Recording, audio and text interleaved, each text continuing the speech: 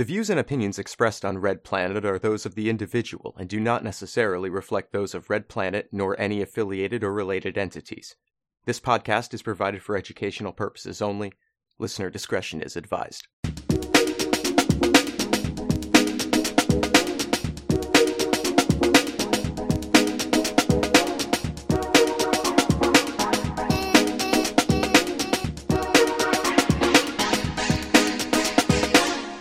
Welcome to Red Planet.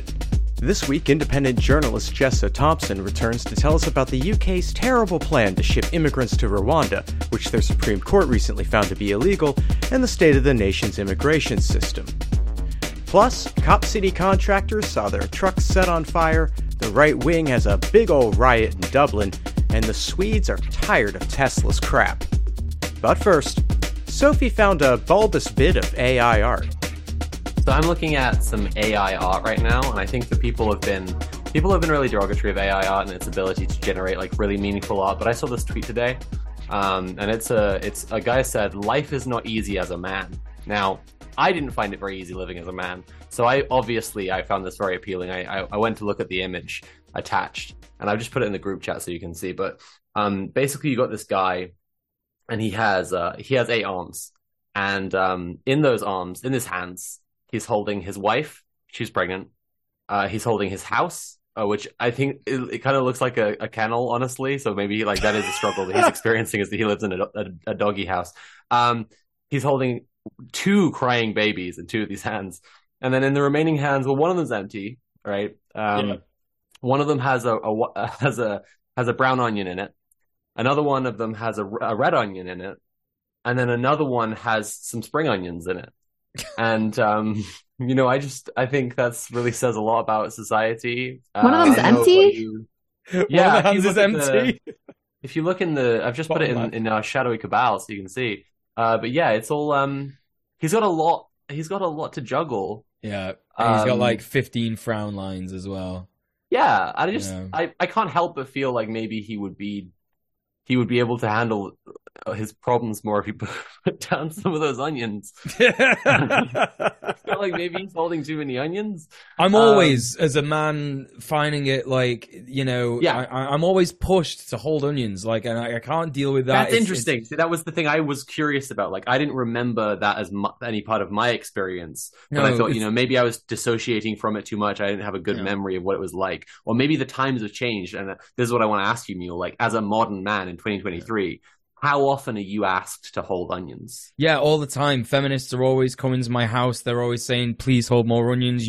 I've done this. Horrible. Yeah, Kira's done this. Kira got a plane over to the UK to ask me to hold an onion for her. It's very expensive. I'm not holding enough onions. I'm not doing my bit as a man. So, you know what? He's right. He's right, and he should say it. Okay. And let it be known that Red Planet is officially a pro-man stream, as we do have a man on the show with us right now, DJ Mule. So we do have a cis man friend. We're trying to promote diversity by having a cis man. Ticking a box. I understand that I'm tokenized and like this is fine. Like I've made peace with it, so. Anyways, welcome to Red Planet, the most pro-man Twitch stream there is. That might ironically be true, actually. Oh God! Why don't I ask another question, Mule? What's the most base thing you did this week? Well, Sophie, we had a bit of a 2-week break. So in that time, I did. I've been doing a fair bit, so I'm just gonna like kind of summarize it as tenants union stuff. Greater Manchester Tenants Union. We had our annual general meeting last Saturday, and we elected a bunch of new people to the committee. So we now have like a comms officer who's going to be able to like do a bunch of Instagram posts, social media stuff, connecting campaigns to people, doing call outs in WhatsApp groups and stuff like that. So that's really good. We've also got a new deputy treasurer because our old treasurer is leaving Manchester and can't do it anymore. And we got loads of new activists. And also, that has been my job. My job has been training those activists, those member solidarity officers. So I've been doing a lot of that this week. I think I've trained not fully trained, but like inducted, I think, 5 different activists this week on like kind of like, you know, how we speak to members, safeguarding, prioritizing disputes, and also, you know, capacity. You know, there's this like very basic stuff about sort of like inducting people into being you know, an activist with the union. And we also had a protest that I'm going to speak about later on in our Comrades of the Show update, because it's not necessarily me, it's, you know, Comrades of the Show kind of thing. But yeah, no, it's been really, really good sort of like, you know, talking to new people, watching the union grow in real time, and just, yeah, getting a lot of very, very exciting stuff on the go, including a £35,000 rent repayment demand being tentatively agreed to by a landlord who has just been one of the biggest pieces of shit of all time. So that's very, very exciting. So those are the base things that I've done over the last few weeks. Kira, tell us about some of the base things you've been up to. I've been doing weekly protests for Palestine. So I've kind of just firmly made that part of my every weekend. I just do a Palestinian protest. This past, or at least I guess on Friday, so this Friday, a few days ago, we protested through the street of, I believe it was Michigan Avenue, which is like the main shopping street in downtown Chicago on Black Friday. And so we just try to make it extremely disruptive to just go about your day and just do your willy-nilly shopping at like Burberry and all the bougie places. But yeah, so I've been doing a lot of protesting, which has been feeling really good. And also been just trying to post the news like directly from Palestine, because I don't see a lot of news outlets doing that. There's a lot of like Al Jazeera, as much as it might be it might be one of the better ones, is still not like truly reflecting a lot of what's going on in Palestine. So I've been trying to take that on over at Blue Sky. And I'm also trying to learn Arabic so I can understand how to read it when I see it all over the place. And because I'm looking at primary news sources coming out of Palestine and I don't speak Arabic. That whips. That's really cool. Oh, thanks. Yes. And so I'm also trying to learn Arabic because I'm going to all these protests. It's tons of Arab people, lots, you know, Palestinian people, and a lot of what they're speaking is Arabic, and a lot of the chants are in Arabic. And so I've been learning those chants. And so that's what I've been up to. But on that, just before you move on, I do want to say just how useful you will be to multiple other organizations if you speak Arabic, particularly immigration aid organizations, if you learn Arabic. So just something to consider. That's a good point. It's also remarkable because I'm learning that a lot of the IOF doesn't speak Arabic. A lot of the people that are running Israel don't speak Arabic, and so it's just another sign of just how painfully apartheid that colonial project is, that they're like not even willing to learn the language of the people they're oppressing. And so that's why you're seeing a lot of like at least that's my theory as to why you're seeing a lot of these news outlets are like the Israeli like higher ups that are insisting that they found some Arabic writing and therefore it means something Hamas terrorists, when like you translate it, it's just the days of the week or something.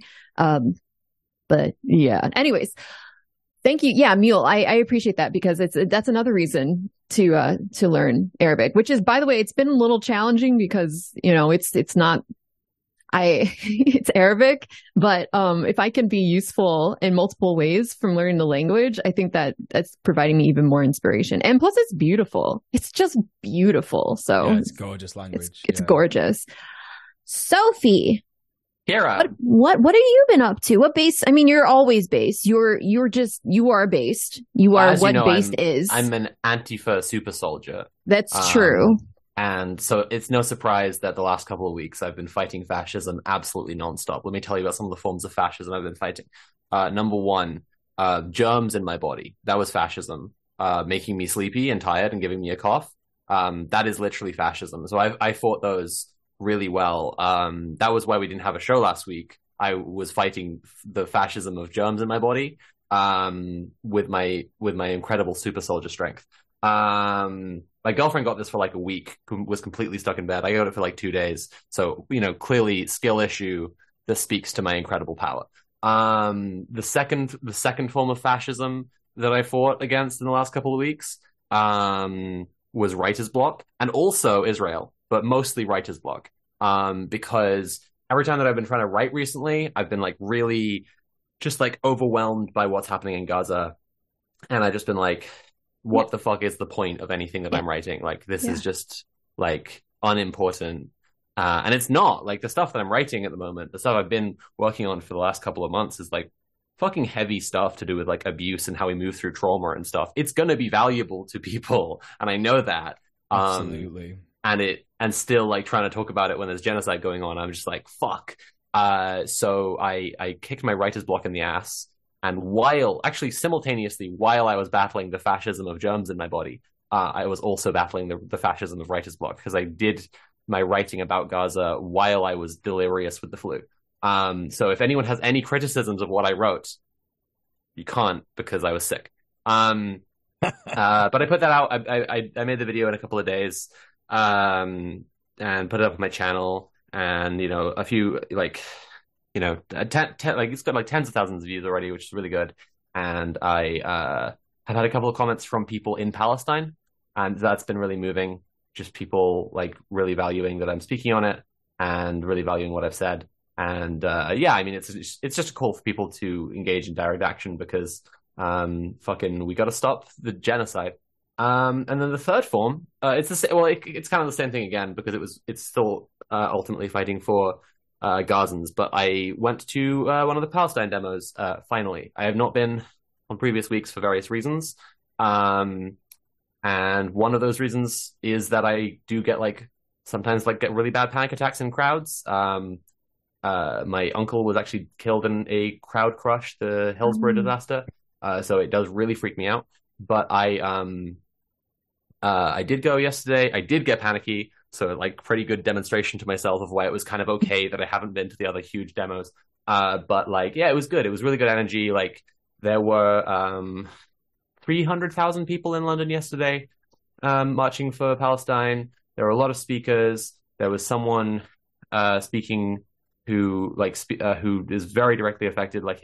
His family's home is gone because of the bombing. There were a bunch of Orthodox Jews in religious garb who were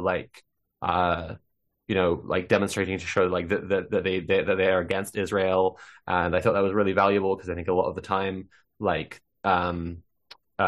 there's a conflation of Zionism and Judaism, sometimes a lot of the time rather, Zionists get away with portraying it as it's the liberal secular Jews who don't really care as much, and they're not that Jewish, who are the ones who are against Israel, and it's the real Jews who like Israel. And so it was really cool to see members of the community in that way showing up and being nah, fuck that. And yeah, lots of great speakers, and good energy in general. It was smaller than previous ones, but still bigger than a lot of protests that happen in London. So yeah, I was really pleased with that. But that's not all I have to tell you about, because there is also a based viewer this week. What? Yeah. M has written to us and said, I've been helping a local grassroots org fight to pass a legislation that includes a ban on conversion camps, anti-discrimination recognition for queer people, and abolishment of the Gender Recognition Board in favor of self-ID laws. That's pretty fucking based. We want to know what based things you've been doing. You can message us on Twitter, Instagram, or TikTok, or send an email to based@redplanetshow.com. Include your name and pronouns if you're cool with that, and we may shout it out in a later episode. Now that we've done everything based, Mule, do you want to tell us about Tesla workers? I do indeed. Someone in my Twitch chat said this to me, or maybe it was my Discord a couple of weeks ago, saying it was sort of like a general strike. While it's not a general strike, it is really, really based and kind of moving towards that. So this is the Swedish workers who are uniting against Tesla. And in what started as a strike by Tesla mechanics is now spreading and has become a battle between Elon Musk's car maker Tesla and the conventions that Swedish workers say help make the country's labour market fair and efficient. The standoff in Sweden is the biggest union action and the company has faced anywhere in the world. A bit of background on Sweden's labor laws. Sweden doesn't have laws that set working conditions, such as minimum wage. Instead, these rules are dictated by collective agreements. If a type of contract that defines the benefits employees are entitled to, such as wages and working hours. For 5 years, Industrial Workers Union IF Metal, which represents Tesla mechanics, has been trying to persuade the company to sign a collective agreement. When Tesla refused, the mechanics decided to strike at the end of October. Then they asked fellow Swedish unions to join them. Now, this strike has escalated to a blockade of Tesla products in Sweden. Workers are refusing to participate in any part of Tesla. Cleaners aren't cleaning the Tesla showrooms or service centers. Mechanics are refusing to fix Tesla charging points, and dock workers are refusing to unload Teslas from any ship in any port in Sweden. Even the former Prime Minister, Stefan Löfven, announced he will refuse to get into a taxi if it's a Tesla. The last company that tried to ignore the Swedish labor market model was Toys R Us in 1995. After a 3-month strike that expanded to a boycott by other unions, the company eventually caved and signed a collective agreement. Solidarity with Tesla workers. Yeah, absolutely awesome solidarity that we're seeing there. Some incredibly good, positive leftist news there. Can I just say that I just learned recently that Teslas have a other than the fundamental flaw that they have, vulnerability that they still haven't patched, and I can personally vouch they have not patched this, where you can take what is that little device called? I forgot. But it's this little kind of handheld hacky device, and you just put some info in it and you can go around to any. I'm told by sources that it's called a Flipper Zero. Yeah, sources say yes. Thank you. A Flipper Zero, they still haven't patched this vulnerability where you can open the charging port of literally any Tesla with this gadget. But also, I just recently learned this today that Teslas have this faulty air intake system that just grows mold. And so now it's a whole thing where Tesla owners are if you Google what's that smell in my Tesla? It's just tons of posts where all these Tesla owners are what the hell? Why does my Tesla smell horrible? And it's because they didn't design it properly. Now there's just mold growing in these Teslas. My go-to response now is just going to be anytime someone's proud of that Tesla, I'm just going to be okay, bro, but my car doesn't have swamp ass. So, So now there's these YouTube videos on how to deep clean. You have to regularly deep clean this exhaust part of your intake part of your Tesla. And you always have to do it because it keeps smelling again over and over again. So, yeah, Tesla. Epic. Yeah, for real. Well, Kara, you are carrying on and telling us about the Starbucks stuff. Yes. So Starbucks, not a friend of the worker. Starbucks continues union busting and violating other labor laws and refuses to negotiate with the existing unions. Recent analysis by the NLRB, trials compiled by the Labor Board, administrative judges have ruled that Starbucks broke the law in 34 out of 36 cases that had decisions as of October 18th. Judges dismissed some of the charges within those cases, but found merit in others and ordered Starbucks to cease and desist its violations. The charges that were upheld included firing union activists, closing stores where union support was high, withholding raises and benefits from union supporters, making promises if workers chose not to organize. The officials have told Starbucks to reinstate at least 33 former employees so far, though the cases involving those workers are currently on appeal. Judges ruling over labor law violation cases have commented that Starbucks' labor violations were egregious and widespread, and that Starbucks displayed a, quote, rich history of anti-union animus, end quote, during the campaign. Another judge wrote that it was only rational for employees to, quote, assume that they're risking their livelihood by organizing, end quote, given Starbucks' actions. Harvard law professor Sharon Block, who's also a former member of the NLRB, said, I would bet that there is no other company that has amassed this many violations in a similar time period, saying it just paints a picture when you put it all together of a company that is absolutely willing to violate the law in order to having to deal with this union.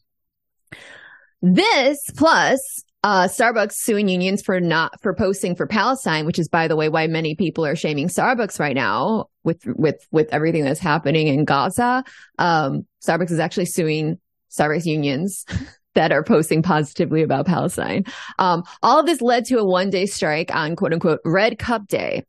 So this is a few weeks ago, but Red Cup Day is a high traffic, like a really high traffic, highly publicized day where Starbucks famously gives away these collectible, reusable Starbucks cups. So on Red Cup Day, workers stopped their labor and picketed instead in front of their stores, informing any potential customers of what the situation is and to not buy from Starbucks until Starbucks listens to its workers. So solidarity with Starbucks workers. Massive solidarity with Yeah. Absolutely. Yeah. So, Sophie, Yes, Kira. can you tell me what's going on in Dublin? I know what's going on here. You want to know all about Dublin. Oh, I'm dying to predicting what you know. were going to say thing, but you've been looking in the notes. You already know. Okay, fine. The Dublin riot here. I know it's a botched bit. They can't all be bangers. So there's been rioting in Dublin, which sucks. What sucks even more is that it's far right rioting in response to a stabbing. As so often happens, there is immediate furore and manufactured outrage about how immigrants are ruining the country among the far right when there is some kind of attack. I'm saying this absent of the details of the attack for a second because I just want to comment, we all know that the far right do this no matter who has done the attack. They're always jumping to and so if fingers can be pointed at any kind of immigrant, then they take this as an opportunity to kick off. Some context about Dublin is that it's really worth saying, it's a place that has been absolutely horrifically fucked by real estate capital. There is a massive there are massive issues of poverty and homelessness that are driving a lot of the far right rise in Dublin at the moment and have been for a really long time. And so I don't know, it's just important to look at what the material conditions are there. There's also a lot of based leftist shit there too. Katu is one that springs to mind regarding directly what you're just talking about. Community Action Tenants Union.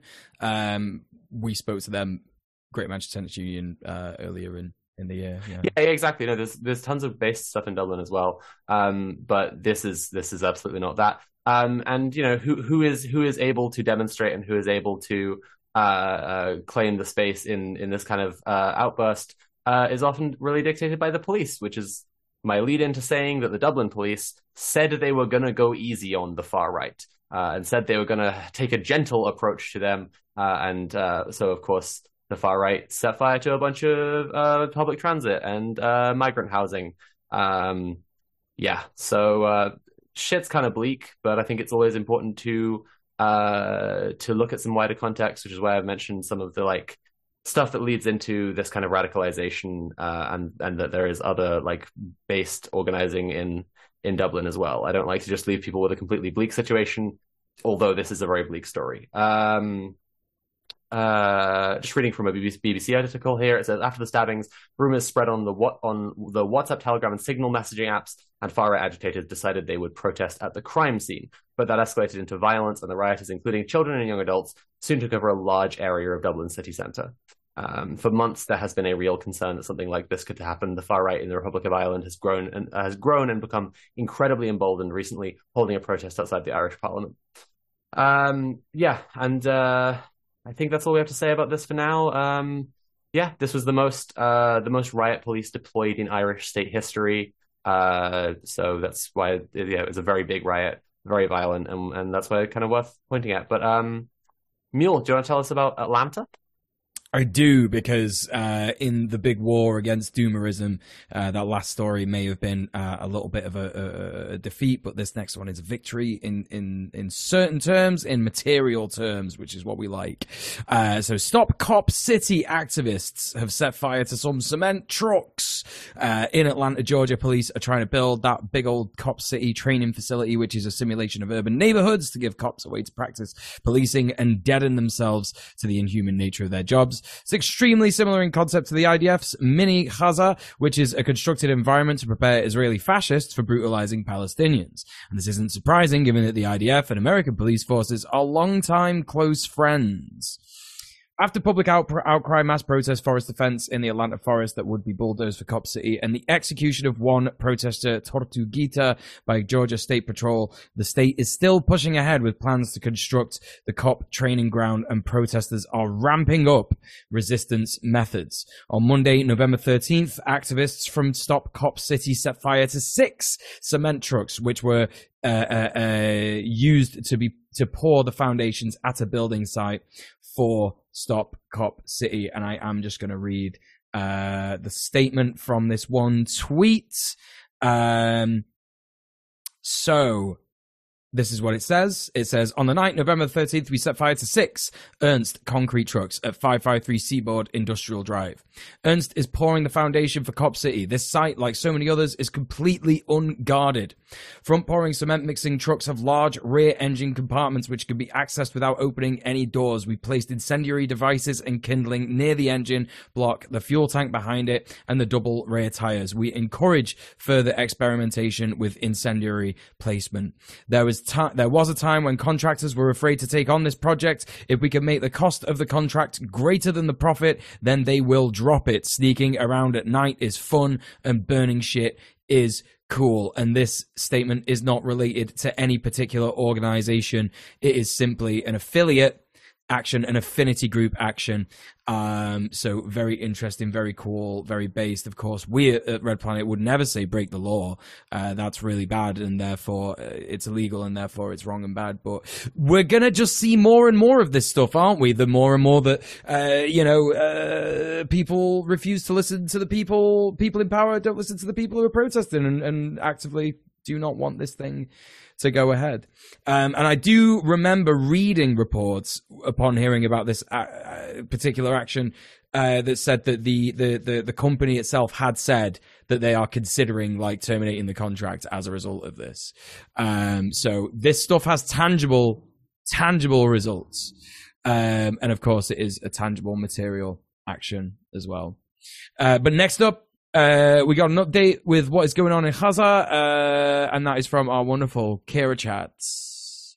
Yeah, so I'm going to try to review this briefly because obviously a lot has been going on for the past 2 weeks since we've last had a show in Gaza and in the West Bank and in surrounding places, because we're not just seeing Israeli violence only in Gaza, we're seeing it in multiple places outside of Gaza, as well as definitely in Gaza. So this is me trying to do a very brief rundown, and please don't take this as a comprehensive summary. So the death toll in Gaza right now is, and these numbers are oftentimes undercounted, but the death toll that I have is 14,854 people. 7,000 people are unaccounted for, and that includes more than 4,700 children, and thousands of people are currently trapped under the rubble. There has been a ceasefire called. Now, I put ceasefire in air quotes because this is something that, one, Israel has already violated.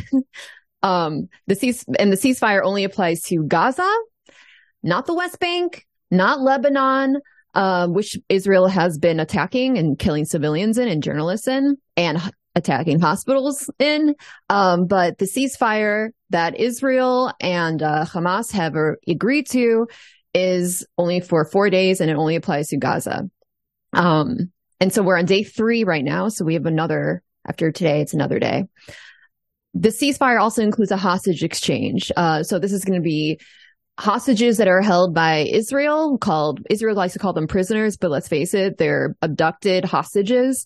And Israel is releasing women and children, I believe 3 Palestinian women and children for every 1 Israeli hostage that is held by Hamas in Gaza. I believe the mainstream uses calling those female people and people under 18. No, they're saying these are men under 18. They're saying 16 to 17-year-old men. Jesus yeah. Christ. So I just want to point out one of the stories of one of the hostages that was released by Israel to show you just the immense asymmetry of what the apartheid occupation is. For instance, this is from Samadoun Network, who, by the way, if you're watching, we would love to have you on. So this is one of the people that's liberated the hostage exchange. Sharuk Dwayat. She's been in prison since 2015 as a 19-year-old Palestinian student at Bethlehem University. She was sentenced to 16 years in prison after defending herself from a settler man who tried to grab and remove her hijab. We're also seeing lots of children released, very similarly outrageous stories of why they were incarcerated by Israel. And we're also getting reports from these children of the immensely horrific conditions in these Israeli prisons.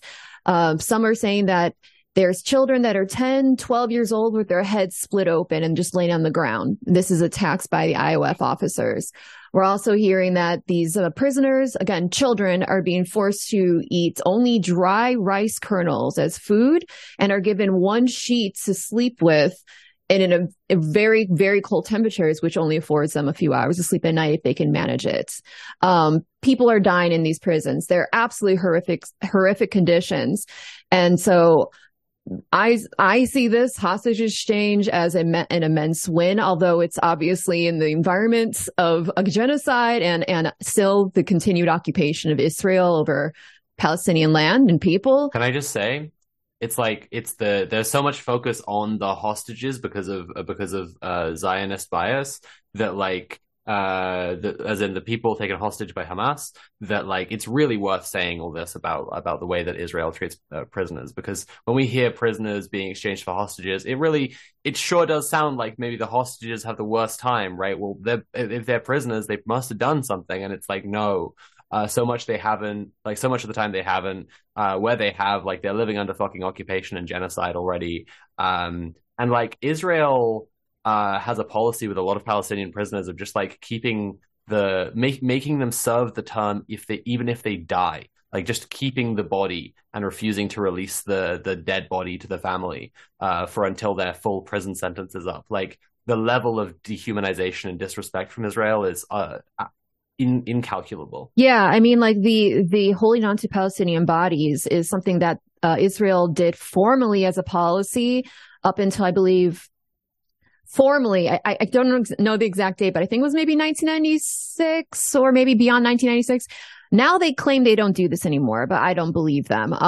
But formally, their policy was to keep Palestinian bodies that they killed, and then to harvest organs and skin, and then to eventually maybe give them back to the family, but oftentimes just throw their body into a mass grave. And this is the level of like incalculable, like unbelief. Genuinely, it strains belief, like the horror of Israel, because like you say this is one of I saw someone sharing this about like harvesting organs and skin and saying like this sounds like it must just be an anti-Semitic lie because it's so specifically horrible. Yeah. And the official Israeli position is like, oh yeah, we stopped doing that. Like they acknowledge it was a thing they were doing. It sounds like cartoon villain shit. Let's not forget the cumjackers as well, who like actively try and remove sperm from dead Israeli soldiers so that they can have babies posthumously. Nightmare Starship Troopers shit. Like, what is going on? The levels of like race supremacy, like nationalism. This is what it looks like. Yeah. Just fun fact: Israel, tiny country, has the biggest skin bank in the world. There's a reason for that. And it's not because Israeli Jews, which, by the way, I believe it might be against Judaism, not sure, for like organ donation. I'm not positive. I read something like that. Someone could correct me. But I assure you, it's not because Israeli Jews are just giving up all their skin when they die. Anyways, where were we? Israel's an apartheid state is the moral of that. So yeah, I just also want to stress that this so-called ceasefire was already violated on day one by Israel. Israel there's video of Israel shooting at Gazans that were trying to go up north to return to their homes, to check out their homes, to see if they've been demolished, see if they can get any supplies.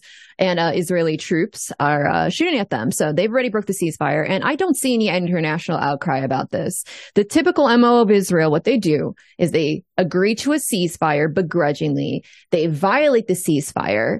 immediately. And then when there's any sort of Arab resistance to that violence, they pretend that, it's Arabs are just, generally speaking, violent barbarians. That's the MO. They just keep pushing this narrative that you can never make peace with Arab people, even though it's Israel that is always violating these agreements. So they've done it again. Congratulations, Israel. You're exactly who we think you are.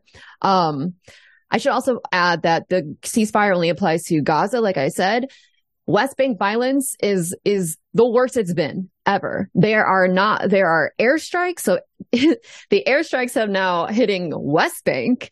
At night, Israel is demolishing houses with Caterpillar equipment, which is why also Caterpillar's on the BDS list.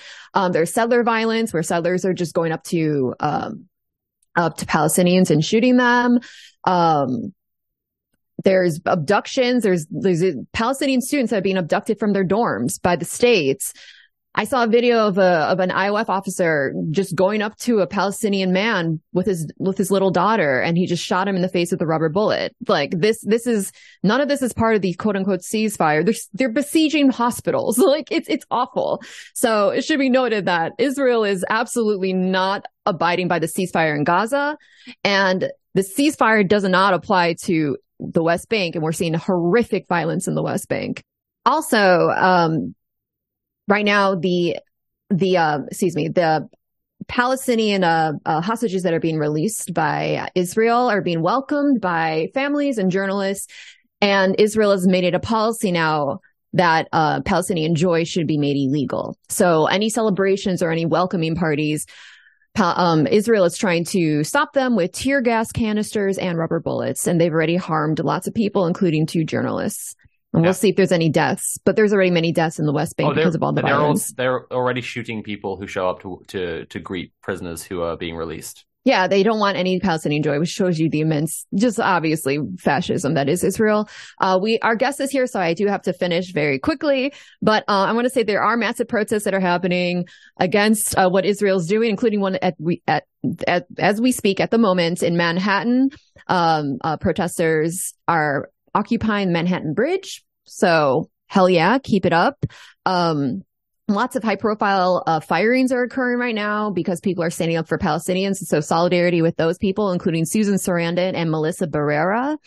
And also solidarity with the Arab resistance elsewhere. So we're seeing Arab resistance now joining in from Yemen, from Lebanon, and from Iraq. So hell yeah.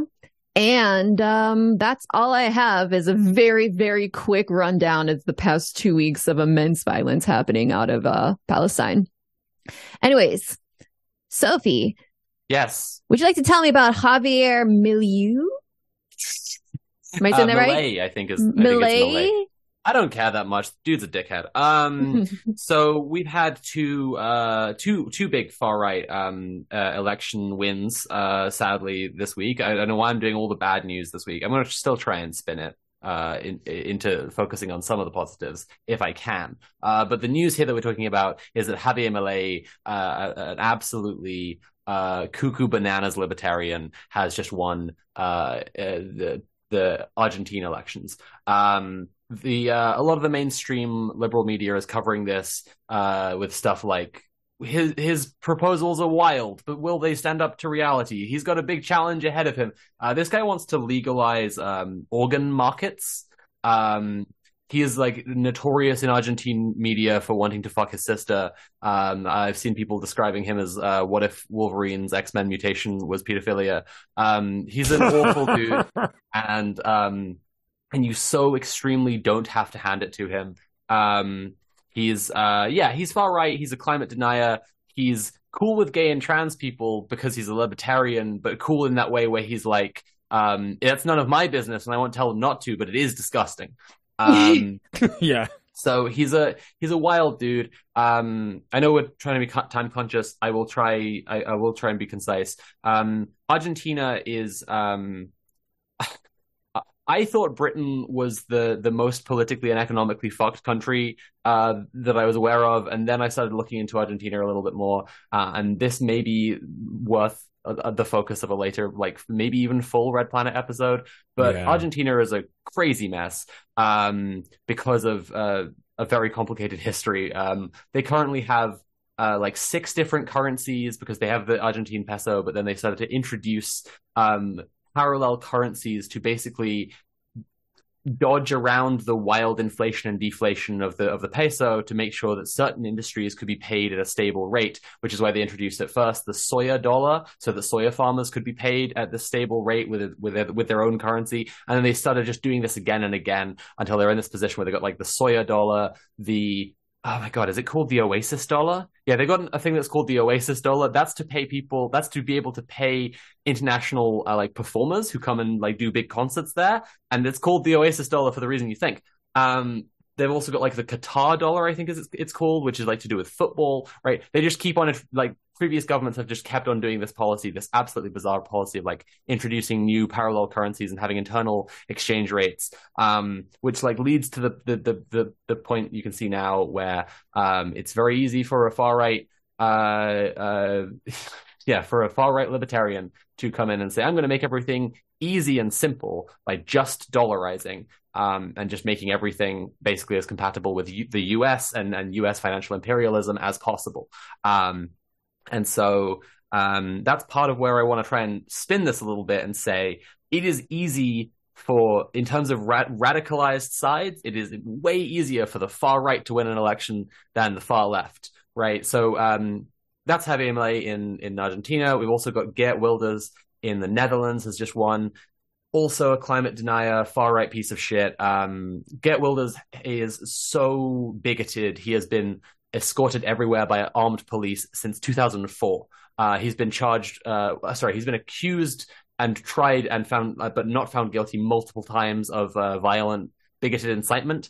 This guy is awful, and it's terrible news for Argentina and for Netherlands that these two far-right politicians have just won elections there. But what I want to say about it is just that, like, we are living through radicalizing times, and the state is very happy to put a strong man in charge to try to crack down on the population and crush them under fascism. But the state will never be happy to simply hand over an election to socialism and the people controlling the means of production. So I want to, I guess, just emphasize the idea, let this radicalize you, not lead you to despair, that you can bet your bottom soya dollar that there are strong, leftist movements there or forming or soon to come, wherever you see a huge far right election win, even though the situation does suck right now. But I'm aware, I can't speak to Argentina as much. I would love to. I'm intending to research this more. I can speak a little bit to the Netherlands. I'm aware of some of the socialists there, and they're some of the most based people I know.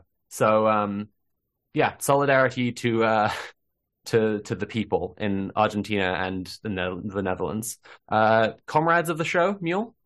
Yeah, just very briefly, because I know we have our guest waiting. GMTU and SHAC, which stands for Social Housing Action Campaign, and some other organisations, descended upon the Affordable Housing Awards in Manchester at the Lancashire County Cricket Club.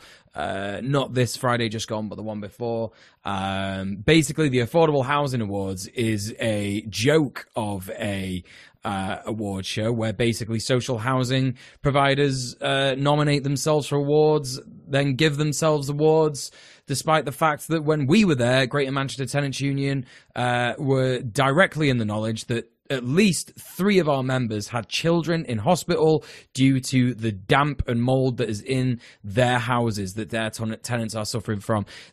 Each table at this event cost £4,000. And so a coalition of SHAC, GMTU, Housing Rebellion, and some other organisations and affinity activists basically banded together, pushed through the ticket office, established ourselves in the event. Well, we couldn't get quite in the event, but we were very like at the very front door, making as much noise as possible, doing a bunch of chants, talking about stories of people that we've helped in social housing, that we're still helping, people who've not had central heating for almost a decade, experiencing racism, misogyny, queerphobia, everything, you name it. And so it was a very, very successful day. We spoke to a lot of the press. The BBC was there. The Guardian was there. Who else was there? There was a guy from NEF who's one of GMTU's funders who is like making a video about mold, and it's called Mold is Political, about like the state of black mold in housing and how it kills people and stuff. So it was an extremely, extremely good protest, and it got a lot of people interested in the union and stuff. So very, very cool. And yeah, just before we bring on our guest, just a reminder, Red Planet is funded entirely by our viewers. Please go to patreon.com/red_planet and consider becoming a patron. We will give you more details on each tier and the various benefits that you could get with that at the end of the show. But yes, please consider helping us out. And who is going to introduce our guest? I'll do it. Why not? You're going to do it? I'm okay, gonna cool. Go ahead and just say that Jess is one of the only journalists in the UK I'm aware of who's doing any journalism. We all know the British media is deeply fucked. If you don't know that, it is. It's really bad. Yeah, I mean, it is genuinely hard. I get this question sometimes when I'm talking about the media in the UK. People ask me, but is there anyone you could point to who is actually doing journalism? I tend to go, this one's kind of leftist, and this one's all right, but they still got their problems, with the establishment, and they're still and then I'm like, wait, let me tell you, there's Jesso Thompson. They're doing the real cheese, the journalism, and they're here to tell us about the horrific Tory plan to fly immigrants to a camp in Rwanda, and what has happened with that plan and the Supreme Court. Jess, it's wonderful to have you here. How are you doing? Hi, yeah, it's really lovely to be on the show again. Nice to see you all. Very grateful for your compliments to my journalism. I enjoy being a sort of fake journalist, fake legal researcher, and all the various things that I can be in order to, further leftist infiltration, etc.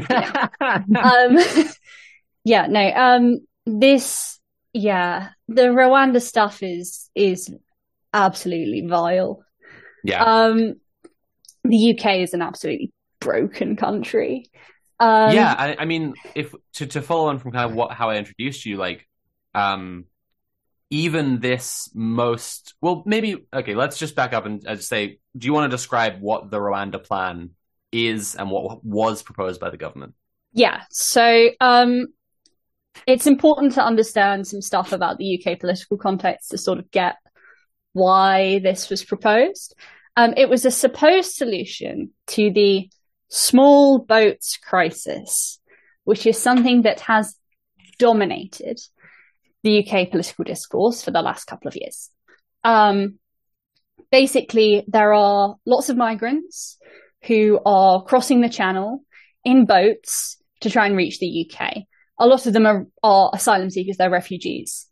And the reason why so many people are crossing in boats is because there is an absolute absence of any safe and legal routes into the UK for asylum seekers. Like, there's just basically nothing for the vast majority of refugees. And where there is, I believe there's like a quota which is very small and quickly filled and permanently filled.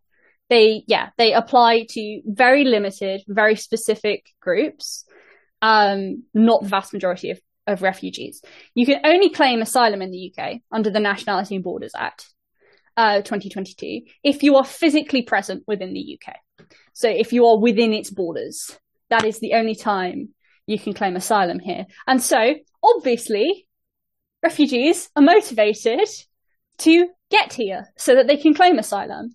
To come to the UK legally, I will add that under like pretty much all international law, refugees are allowed to get to you however they want. That is legal. But under domestic law, you need a visa, right? And the rules prohibit the granting of visas to anyone who might be an asylum seeker. And if you find out someone's an asylum seeker and you've already given them a visa, you're obligated to revoke it. So yeah, that's why people are coming in boats. But obviously, the Conservative government aren't going to say that. The Conservative government aren't going to go, oh, what we actually need to do is create legitimate actual methods for people to claim asylum in the UK from different countries without having to cross here, risking their lives, many dying, making the journey. No, it's to instead to have this thing called the Rwanda Plan, which announced in April 2022 proposes that what we do as a country, and this is so unbelievable that I actually sometimes like struggle to go, yeah, everyone thought this was a great idea in government. It's what we're going to do is we're going to give Rwanda £140 million to take a couple hundred people at most, right? And what we're going to do is they're going to take a small number of asylum seekers who come to this country for processing. If successful, applicants get to remain in Rwanda. Congratulations. If you fail, you get to be deported from Rwanda to your country of origin. That's it. That's the thing. And the worst thing about it is that the vast majority of people in the UK do not know that is what the Rwanda plan is. They think that it's a sort of offshore processing system where what happens is you go to Rwanda, you live there for a bit while they sort out and process your claim. And if you are a legitimate refugee and you get the big thumbs up, you come here to live in the UK. Under no circumstances does anyone who goes to Rwanda get to come back to the UK. Yeah. That's not what's being proposed. Speaking of the public knowledge, I think this is like a good point to get at what I was going to ask, which was like, how you feel like the mainstream coverage within British media has been of this, because you're saying like most people don't even know that this is the thing. And I think one thing we can say very clearly about the liberal media coverage of this is that there hasn't really been a thorough exploration of what the plan is. While there has been plenty, I think, of kind of gesturing to the idea that some people think this is a completely inhuman and vile plan, they don't explain why in detail anywhere. Could you say more about the kind of what the media has been doing here? There are senior Tories who don't know what this plan involves. That doesn't surprise me at all. Owen Jones was at the Tory party conference this summer, autumn, and he did some vox pops, and he bumped into Eric Pickles, former MP, former minister, now House of Lords Lord. I think in terms of names of politicians, Eric Pickles might be our Wolf Blitzer, like specifically in the British way that like Wolf Blitzer is in the American way. Just like, what a ridiculous guy. Eric Pickles, by the way, famous for spending somehow tens of thousands of pounds of public expenses on a biscuit budget for his position. Yeah. A normal man. Yeah. So Eric Pickles was vox popped, and someone who voted on this legislation, I think I need to emphasize this, someone who voted in favour of this legislation didn't know what the plan was. He thought that people would get to come back to the UK. So, like, it's not just me, it's literally the entire establishment has conspired to pretend that this plan is something completely different to what it actually is. It's wild. Like, it's genuinely ridiculous. There was a recent poll, like, after the case and everything, and it's 2/3 of the public think that successful claimants get to come and stay in the UK. 2/3. So when we're talking about the public debate around this, when we're talking about how people feel or whatever, we're working with a public that don't actually know what the plan is. Not to say that it would be legitimate, even if it was just offshore processing. But that's like a completely different prospect to what the plan actually is, which is sending people who are already vulnerable by nature of being refugees to go permanently live in a country which, as we'll get to, is completely terrifyingly inappropriate to be housing refugees. So, Jess, who is being targeted here? Is it everyone trying to seek asylum, or is it certain populations? They've said they won't take families. They've said, Rwanda have said they won't take families. They've said they won't take certain categories. I think it's mainly, we're talking about single asylum seekers who, and I think that the point to clarify is, as I said, it's only a couple hundred people that would be going at most. The general aim is as deterrence. The idea being that fewer people will travel to the UK if they're afraid they will be one of the people that get sent there. And the government, after this case, I think, was bragging during, it was either PMQs or James Cleverly's statement, I can't remember, I apologise, was bragging about the fact that this is already deterring people, that the numbers of small boats have gone down. Was that PMQs? Really sorry to cut you off again, but I need to take a moment to tell Kira about how silly our politics are. James Cleverly is the new Home Secretary after the last one was forced to resign because she was trying to incite fascists to do racist violence against Palestinian protesters. And James Cleverly is also a Warhammer 40k YouTuber. That's the end of my note. And as we'll see, James Cleverly has been one of the people who's actually subtly trying to oppose this plan. He was previously Foreign Secretary and therefore maybe has a better understanding of the importance of some of these things like human rights to, at the very least, our foreign international reputation. Most compassionate Tory politician. No, to be fair, in an entirely cynical way, but yeah, he understands that this might actually not be in Britain's interests. Well, are we talking about the 40k gamer guy? Yeah. He does understand oppression. He is a gamer. He's a gamer. That's true. The most oppressed minority. Oh, you got to hand it to him there. Mule, you were away for a second. I just want to ask you, as a fellow Brit, like, how do you feel about the media coverage with regard to the Rwanda plan? Because it's something we're kind of, you will also have been exposed to it. Like, I feel like there has been a fair amount of like I said earlier, the idea that people find it gross, but just no exploration of why, and really not sharing the details of the plan. Yeah.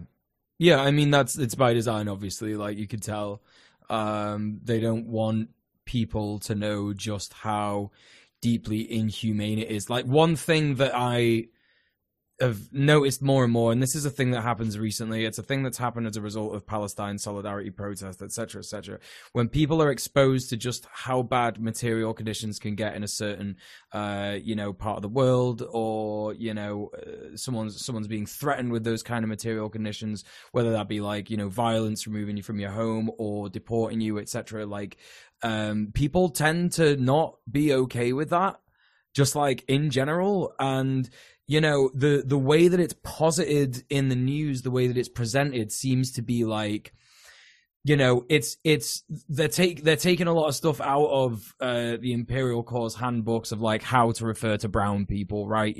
Oh, well, we'll only be deporting terrorists. Oh, we'll only be deporting, scary people who are going to make people feel uncomfortable, and et cetera. Whereas, like, it's obviously not that. It's obviously like, it is that a lot of it is the genuine racism that exists in Imperial Core countries' governments, but also a lot of it is like, they're just gonna try and deport who they can, and it doesn't matter, like, as long as they've done it. Like, I think that's what you were saying, Jess, right? Like, they're just gonna find people that they can legally get away with it for and use them as an example.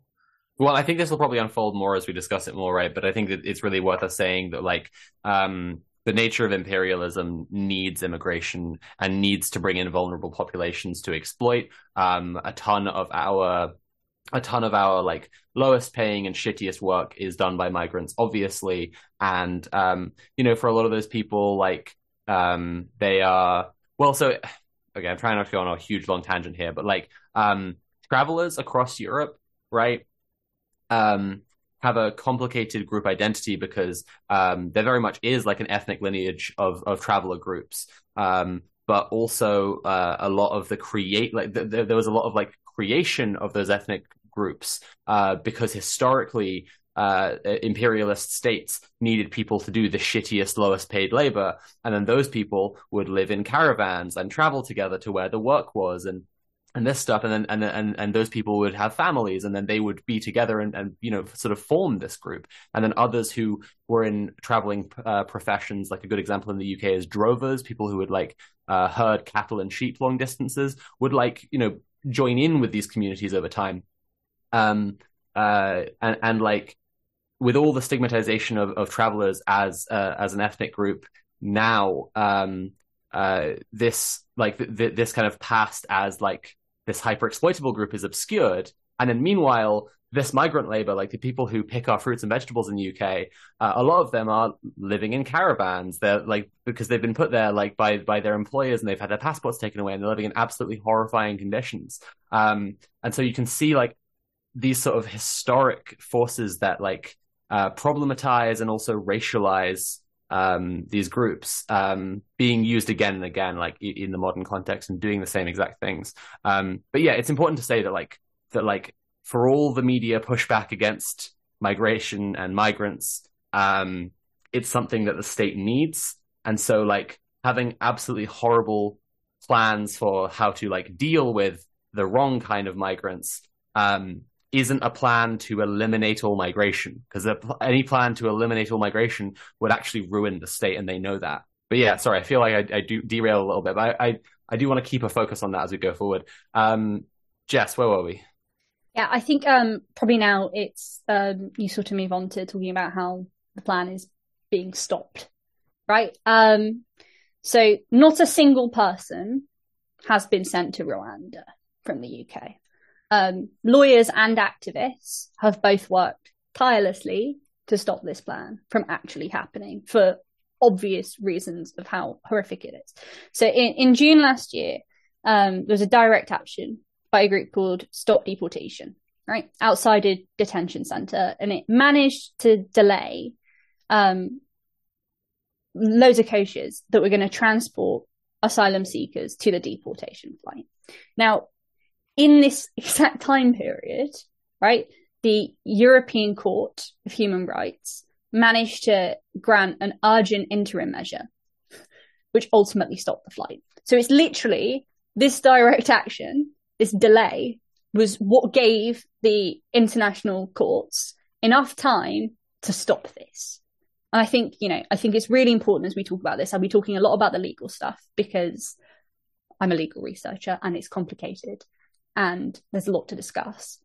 But it's really important to know that human rights lawyers and whatever can only do this stuff because of people taking direct action on the ground. Yeah, direct action gets the goods. And in this case, the goods is more time for the process to go through. It's funny you mentioned that, Jess, because literally I've just come out of a member solidarity meeting with Great Manchester Tenants Union where we were talking about how we did an eviction resistance for someone. And even though the eviction resistance wasn't necessarily enough to prevent them from being evicted again, it did mean that actually the time that we bought that family was able to help the legal process in them sort of like getting rehoused. So it's I guess like a fantastic example. Like it's always the case, like, you know, because you'll hear reactionaries, they'll say like, oh, what's the point? Or even liberal people who are just too comfortable. They'll say things like, oh, what's the point in doing activism because you'll never actually get anything done. It all has to be ratified in the law and it's only a matter of time until the police get you. Well, actually, conversely, it's only a matter of time until something good is done or something comes along that helps us or our solidarity works in a way that actually results in, you know, some kind of liberation for a particular cause and stuff. So I think that's a really pertinent thing to mention to our viewers. Yeah. It's so important. In a kind of similar way to what I was just saying, and now we're now just like playing keep away with talking from Jess, but like, sorry, Jess. In a similar way to this thing about like these immigration policies are not there to try to completely eliminate immigration. Like the police powers that we've talked about a lot, right? Can be used by the police against protesters, but they're at police discretion. And this is somewhere where I think we've seen like some amount of like, you never have to hand it to the cops. But like some amount of them not using those powers that they do have access to, where there have been some stop deportations protesters who've used like lockboxes and locking on stuff, which is part of the stuff that's been most directly criminalized by the PCSC bill, and given like the biggest like potential ability to like give someone like 10 years in prison or whatever, and those charges haven't been sought in at least some of the cases. I know a lot of it comes down also to juries hearing, like, rather than like the evidence of the case, hearing the protesters say like, look, this is what we're protesting, and the jury is saying, yeah, we agree with you, so you're not guilty. But yeah, let's talk more about the legal process. Jess, you're telling us about the European Court? Yeah, so the European Court passed an interim order. That's basically where the court thinks that this could violate human rights. It won't decide it, but it's basically saying, look, no, we need to stop until the courts have properly had time to analyse this domestically. And so, yeah, the problem is that the initial court case for this happened before any attempted flight. And it was the divisional court, which is like the lowest court. And they initially rejected the legal challenge to the scheme. They were incredibly deferential to the government. They basically took the approach that it was for the court to sort of review the Home Office's own decision and see whether it was sort of reasonable to reach that decision, rather than making the decision for itself and actually considering for itself the important human rights implications. But this decision was appealed, and the majority of it was in between this time that the flight was attempted. But it was appealed to the Court of Appeal, and a majority of the Court of Appeal ruled that the scheme was unlawful. Right? So they said, no, there was a real risk that asylum claims would not be properly determined by the Rwandan authorities, and that in consequence there were real risks of refoulement, which I will explain, dear listener, in time. We will get into all of the fun. I think it's a kind of stew with diced vegetables in it. I think so. Yeah, it's delicious. I recommend it to all listeners to go and try and make themselves a bowl of refoulement. But yeah, no, there was a real risk of it. Basically, is the French for return, and it means being returned to basically a country in which you're likely to face persecution. Usually we're talking about the country you're fleeing from if you're a refugee. But the government appealed this decision to the Supreme Court last Wednesday. The Supreme Court handed down their judgment.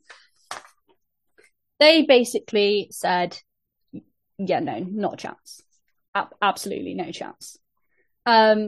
Because they relied on a wide variety, albeit a wide variety, of international law, the European Convention of Human Rights, and domestic law. All of this, it went looking at all of this. All of these things have the same principle within them, which is a prohibition on refoulement, which is no contracting party or state shall expel or return, refouler, a refugee in any manner whatsoever to the frontiers of territories where his life or freedom would be threatened on account of his race, religion, nationality, membership of a particular social group, or political opinion. That is Article 33(1) of the Refugee Convention. And this principle of non-refoulement, which is in all of these different things, they held would be violated by the sending of refugees. So my question is the refoulement here the possibility that a Rwandan refugee could be coming to the UK and then being sent to Rwanda? That would be the refoulement, or this is... It's so much worse than that. Please go on. It's basically, so they found that Rwanda has in the past, and I'll outline this in some detail, has in the past sent refugees that came to them for refuge back to their own back to their countries of origin where they risk persecution, or have sent them to other countries where they themselves face risk of refoulement from there. So the idea is this prohibition is not just on the direct return of refugees to the country where they face persecution, but basically indirect return via a third country as well. So you're not just forbidden from sending someone to a country where they face risk of persecution, you are forbidden from sending them to a country where they may be sent to that country. So yeah, it's prohibited by the Refugee Convention, the United Nations Convention Against Torture and Other Cruel, Inhuman or Degrading Punishment or Treatment, the UN International Covenant on Civil and Political Rights, European Convention on Human Rights, which has specific and special influence in the UK. It's brought into domestic law by something called the Human Rights Act here, which is not true of most of our international law. We have a weird system. There are basically two different types of system for people to know for international law. You can have something called a monist or a dualist system, which is where either if your country signs an international treaty, it automatically becomes law in your country. So you can go to your domestic court and say that some treatment of you is violating this international legal agreement, and the court can apply it. So that's a monist system. I think that's most states. The United Kingdom is weird, as we'll get onto in a bit, and has something called a dualist system, which basically means the government is bound by its international obligations, but none of that actually transfers into the domestic law. You can't use it to protect yourself unless it's brought into force by statute, by legislation. So only international law, which is brought into domestic law, is actually useful to you in a UK court. Of course, you can challenge things in different international courts and bodies. Really interestingly, the Supreme Court also indicated that the principle of non-refoulement is part of customary international law. Now, this is so interesting because the whole reaction, as we'll see, is basically we should rip up all of our international treaties. And then we don't have to worry about non-refoulement because we're not signatories to anything that would bind us into doing it. But customary international law binds all states, regardless of what treaties they are signatories to. Ha ha ha, ha ha. So, yeah. The Tory government here has the energy of someone who's like never heard of receiving stolen goods or like never heard of fencing. Like they're like, well, we didn't steal this thing, so us selling it's probably fine. Like if we're not going to get any trouble for this. With their logic that like they can just send people somewhere else where they can then be sent back to their country of origin. It's a joke. Right, and, really and also the thing to remember about this, they've just like riled up their base, and they have to somehow like satiate that anger in order to stay in power. And the thing is that like many of the people in the Conservative Party aren't like that fussed about getting this properly done, which is like being proven here in what you're saying, Jess, because like they're just making so many mistakes. If they actually genuinely cared about putting the resources in to like do it properly, they would be like, oh, there are so many pitfalls here, we can't actually do this. It's all about actually just looting the country at this point. Like the Tories are doing disaster capitalism. They're basically desperately trying to like privatize the NHS, all this kind of stuff. And you know, so their interests are in capital, and then secondary to that is like trying to appease some kind of monster that they've created, essentially. I think you're right. I think honestly, like, it's the rhetorical level to which they've committed to this project, which is so damaging to them, because they have piled so much onto it completely unnecessarily, I might add. Like, even from like a cynical, if I was a Conservative Party advisor perspective, right? Like, what would I suggest? I think a lot of senior Tories are very concerned about the level of commitment to this as the solution that has occurred, because they've committed to something that's impossible. Yeah. Or at least impossible without pretty much going to the level of, as we'll discuss, like Suella Braverman and people have suggested, which is basically committing to like the Public Safety Act level of, sort of ripping up the rule of law here. And I think, yeah, it doesn't. I don't think it works. It's kind of similar to, like, I mean, you know, you speaking about like a rhetorical level of commitment, and this is like the Tories are just so good at that, right? They don't have any like actual commitment to any of their policies. You know, Section 21 again. Like, I'm a housing activist. Like Michael Gove, the Tories were actually elected in 2019 on the promise they were going to abolish Section 21s, which would be a huge boon for fighting homelessness. It would actually probably solve a lot of homelessness issues. But that's just not been done because, again, they're not interested in that. They're looking at the white paper of this in Parliament. They've been looking at it for ages. And obviously all these MPs who are landlords are going, oh, I don't like that. This is a bad clause. Let's change that. And while it's not on the same technical level of this, it is on the, I guess it is different because abolishing Section 21 would probably be easier to do.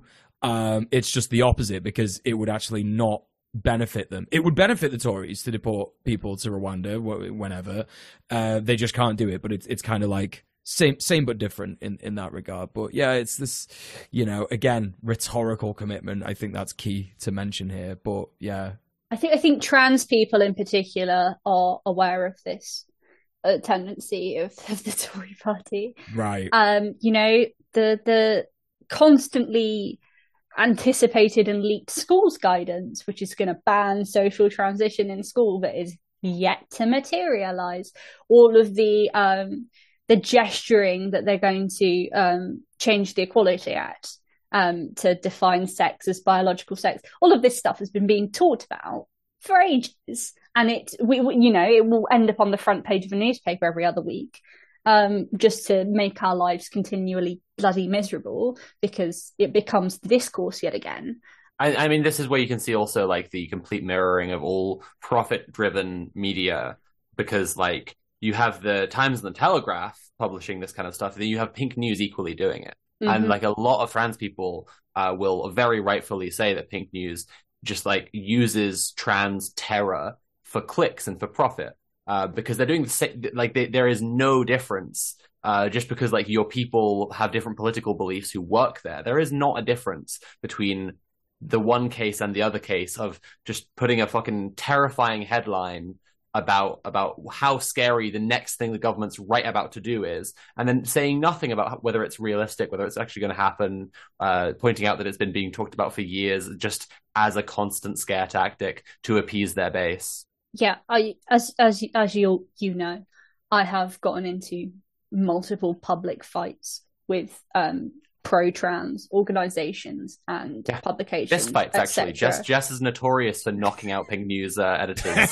I think they've been quoted once as saying, "Watch your back." I don't know if I'm thinking of the right person here, but you're going to get my NUJ membership taken away. So I should clarify that none of that is true. Should we?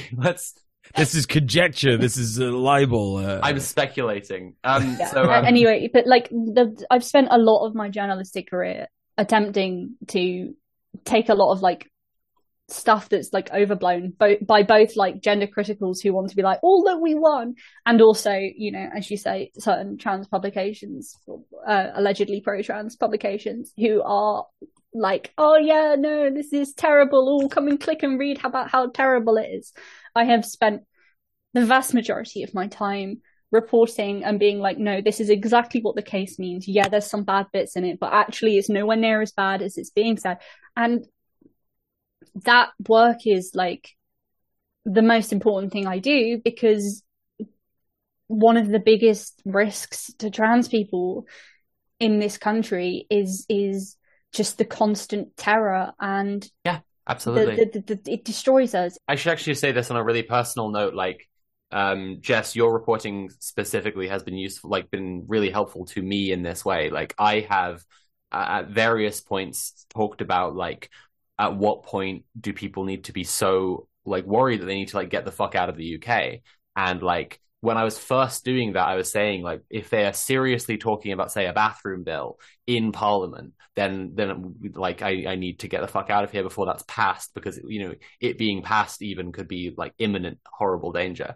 And like, you know, understanding through your reporting that like this is the way that it goes, and that it's not being able to tell the difference between them just like repeatedly like accidentally leaking that they have these plans and the possibility of something actually going through.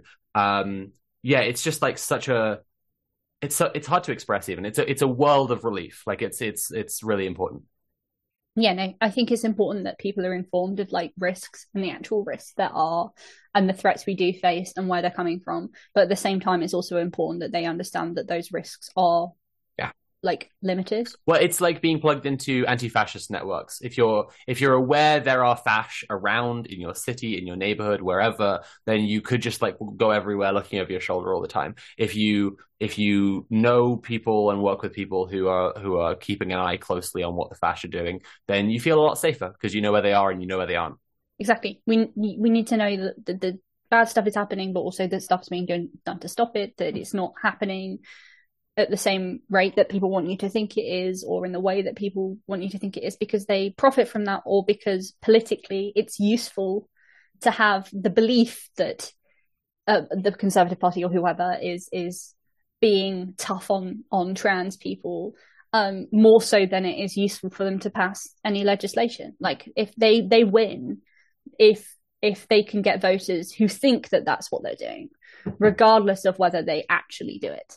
And I think, you know, fundamentally that's the idea with Rwanda. The problem is that now they actually have to do it, and they can't. So yeah, as I already sort of noted, there's multiple sources of domestic law that prohibit this non-refoulement stuff as well. It's like the Refugee Convention is given effect in the Asylum and Immigration Appeals Act 1993.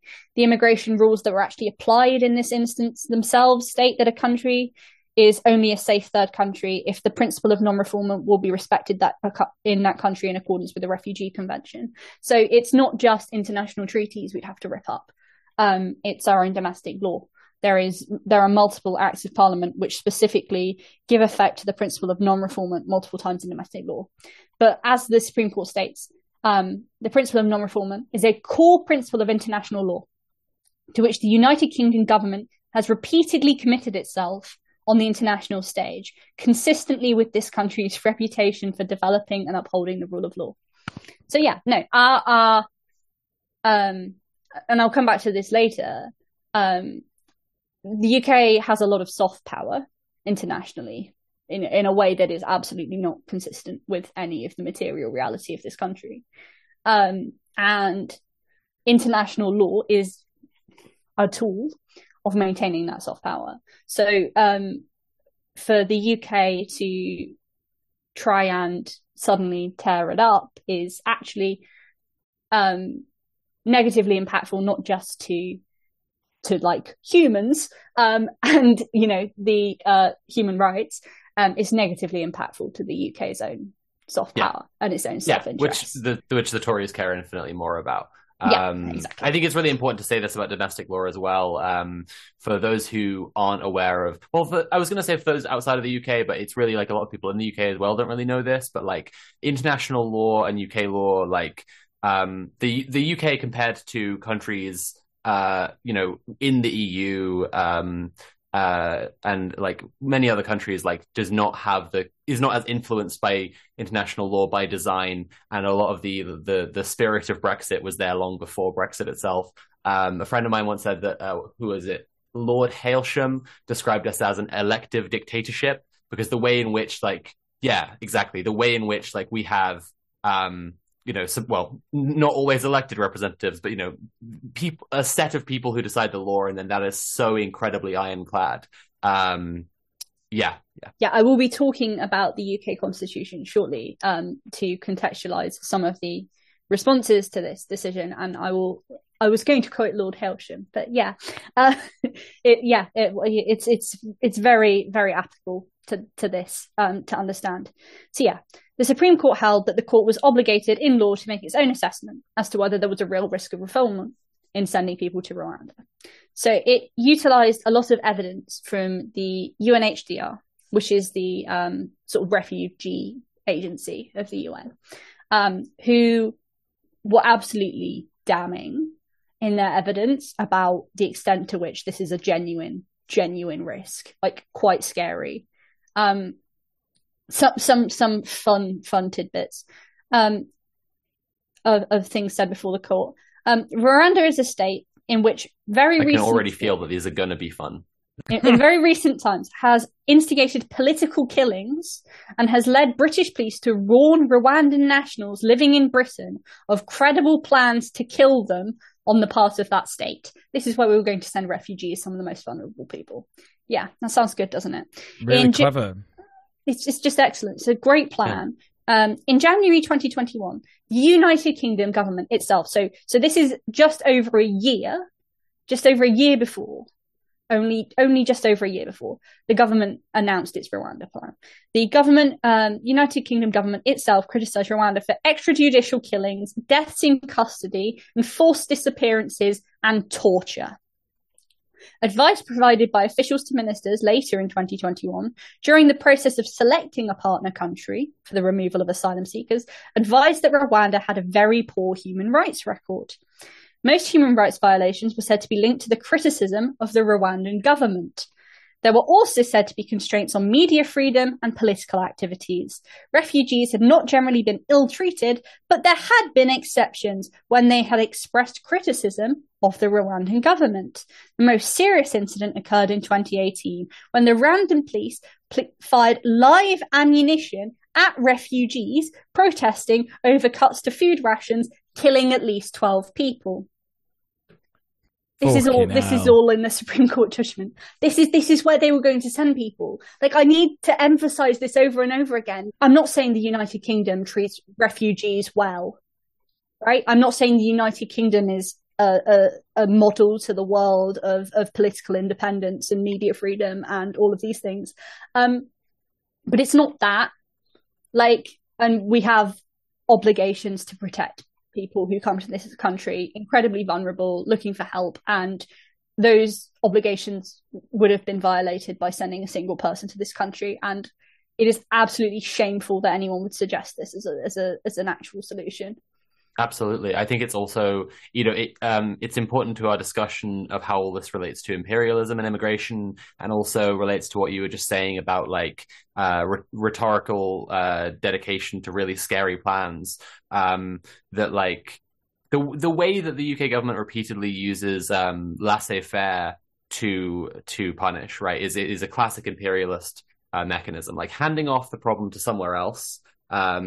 One of their dedications to something really scary was about rolling back protections against slavery for refugees and asylum seekers. And that's, about this laissez-faire like attitude is like saying, rather than we will do this extremely horrible thing, like we will let this happen to you by some third party, is a crucial thing that empires have always done throughout history, right? Because it's very important to imperialism for the core to be civilized, for it to be a model for how everything should work, and for people to feel like there is a higher standard of safety there. But it's also really important frequently for them to be able to use terror and violation of human rights and absolutely inhumane conditions. And so how do they get around that? Well, the answer is always to have some kind of third party, some kind of other space to put people into, to allow the worst things to happen to them.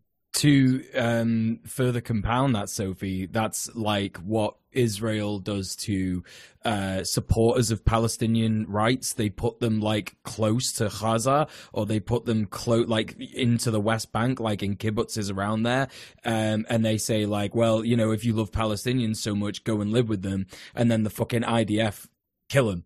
And you can also compare this to like the use of deserts in genocide, right? How many times forcing people into a desert has been part of a genocide, because there's a knowledge that putting people in this situation will lead to their death, but it's not directly doing it, Thank you, Mule, for bringing up Israel, because I was about to, and I'm always talking about Israel. So now I appreciate that I'm not the person that's always talking about Israel. I'm Thank doing you. that labor for you. I'm I picking appreciate up on that it. emotional labor, that Thank mental you. labor. It's all good. Thank What you, a Mule. good token man It is. really I'm is. I'm so glad we decided to let a man on the show. I'm here to be your scapegoat. Jess, sorry, we derailed again. It's Sorry. it's a lot of this is stuff I wanted to link in myself, so I'm very happy for you too. So the Supreme Court highlighted the lack of independence of the Rwandan judiciary. So asylum seekers lacked a meaningful right to even appeal their claims being denied. So it doesn't even function as that processing. They wanted to send people who already suffer political persecution to the political persecution place. I don't think any more needs adding. The other really concerning thing about Rwanda was that they had 100%, the UN evidence showed 100% rejection rates during 2020 to 2022 for nationals of Afghanistan, Syria, and Yemen, from which asylum seekers obviously coming here are likely to be from. A lot of the refugees to the UK especially are from Afghanistan. So 100% rejection rate. And the UN gave evidence that they believe that the refusal of such claims by Rwandan authorities was from the view that people from the Middle East should remain in the Middle East and should claim asylum in their own region. So yeah, a lot of very racist, hostile, anti-Arab stuff also baked into this. Which, moving on to Israel, funnily enough, Israel had an agreement with Rwanda to do exactly the same thing we were looking to do. Yeah. And it was this that formed a lot of the evidence given in the Supreme Court for the risk of refoulement. Because, basically, Israel had a very, very similar agreement. They had a memorandum of understanding very similar to ours, under which multiple instances of refoulement occurred, like demonstrably. Rwanda did the thing that they're not allowed to do, which we're not allowed to send anyone to a country where they do it. And this was under an almost identical agreement. So the Supreme Court concluded that there was a culture within Rwanda of, at best, inadequate understanding of Rwanda's obligations under the Refugee Convention. The evidence also goes some way to support the suggestion of a dismissive attitude towards asylum seekers from the Middle East and Afghanistan. It is also apparent from the evidence that significant changes need to be made to Rwanda's asylum procedures as they operate in practice before there can be confidence that it will deal with asylum seekers sent to it by the United Kingdom in accordance with the principle of non-refoulement. The necessary changes may not be straightforward, so they require an appreciation that the current approach is inadequate, a change of attitudes, and effective training and monitoring. So this isn't some surface level problem. This isn't some minor defect in our agreement. This is Rwanda is a completely inappropriate place to be sending refugees. Their judiciary is corrupt. Their government kill people who disagree with them. They have been demonstrably shown in similar agreements to do the thing they're not meant to do. So, Supreme Court demolished the plan. It was. I think a lot of the lawyers on having listened to the judgment, I was listening to it live. Their immediate reaction was, "Well, that's it then. The Rwanda plan's dead." Right. Because okay. It's so decisive. Like the judgment is so decisive that it did rule that it in theory we could send people to a third country. That's lawful, but that third country has to be somewhere that has similar standards to us, that has to be firmly committed to non-refoulement. And unsurprisingly, no such country has been identified that would actually take. I'm sorry to back you up for a second, but what you're saying about Israel, so is Israel having this relationship to Rwanda, is that ongoing? Is that a thing they were doing? Have they stopped? I think it's stopped now. I can't remember the exact details of it. All I know is that under it, all of the rules were broken. Right. Yeah. Well, I just wanted to say this is, I think that we could look at this. I'm trying to just bring things back to the global system of imperialism throughout this, right? And I think that we could look at this as an example of what is called Foucault's boomerang, where technologies are developed like further out in imperial projects to oppress people who are the much more kind of naked imperialist, colonialist subjects. And then those same technologies get brought further and further into the imperial core as they're kind of successfully tested. We already know this phrase, battle tested on Palestinians, that is used for the Israeli weapons industry guns. And, you see like IWI guns in the hands of Azerbaijani soldiers who are ethnically cleansing the Artsakh region, for example, right? But that's not this kind of direction of travel towards the imperial core. If you wanted to look at that, the most obvious wealth of examples would be in just policing, like the invention of the Metropolitan Police Force by Robert Peel was just based on colonial overseers in India, in China, like at the periphery of the British Empire. Just these same policies of policing were just brought right into the core. And you could look at it as a similar example with like Israel doing this and then Britain trying to pull off the same stunt. And I think it's important to note that now this has inspired other countries who have, or at the very least, they're right-wing politicians in the imperial court who are suggesting that their country should try and do similar things. We've done things that have been moves that have kind of copied Australia in terms of immigration policy, like same kind of thing, right? Yeah.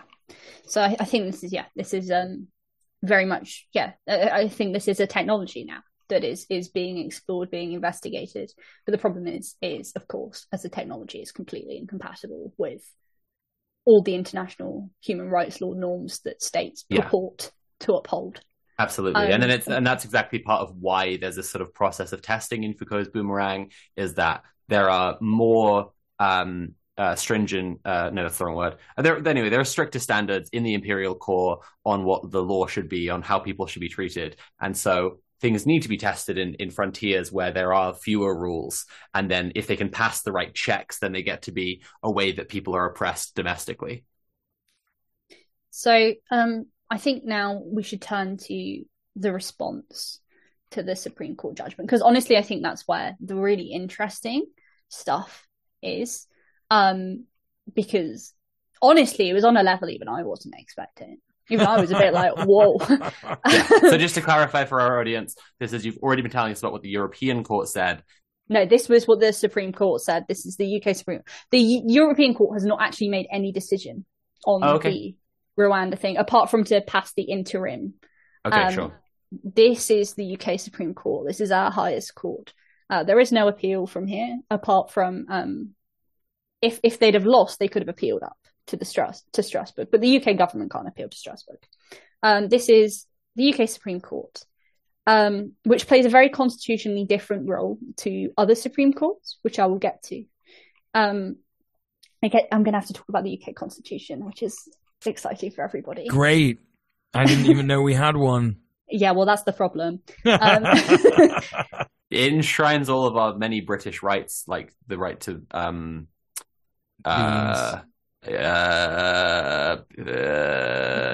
Jess, do you want to tell us some about the Constitution? I will in a bit.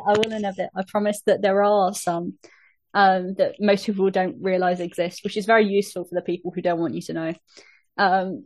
But yeah, no, so the initial government response was that we'd draft, and this was what James Cleverly initially said in Parliament after the case. I think James Cleverly was the first to make a statement. Said that we're going to draft and sign a treaty with Rwanda. So the whole point is that the initial agreement with Rwanda is something called a Memorandum of Understanding, which is not in any way legally binding. It's a gentleman's agreement.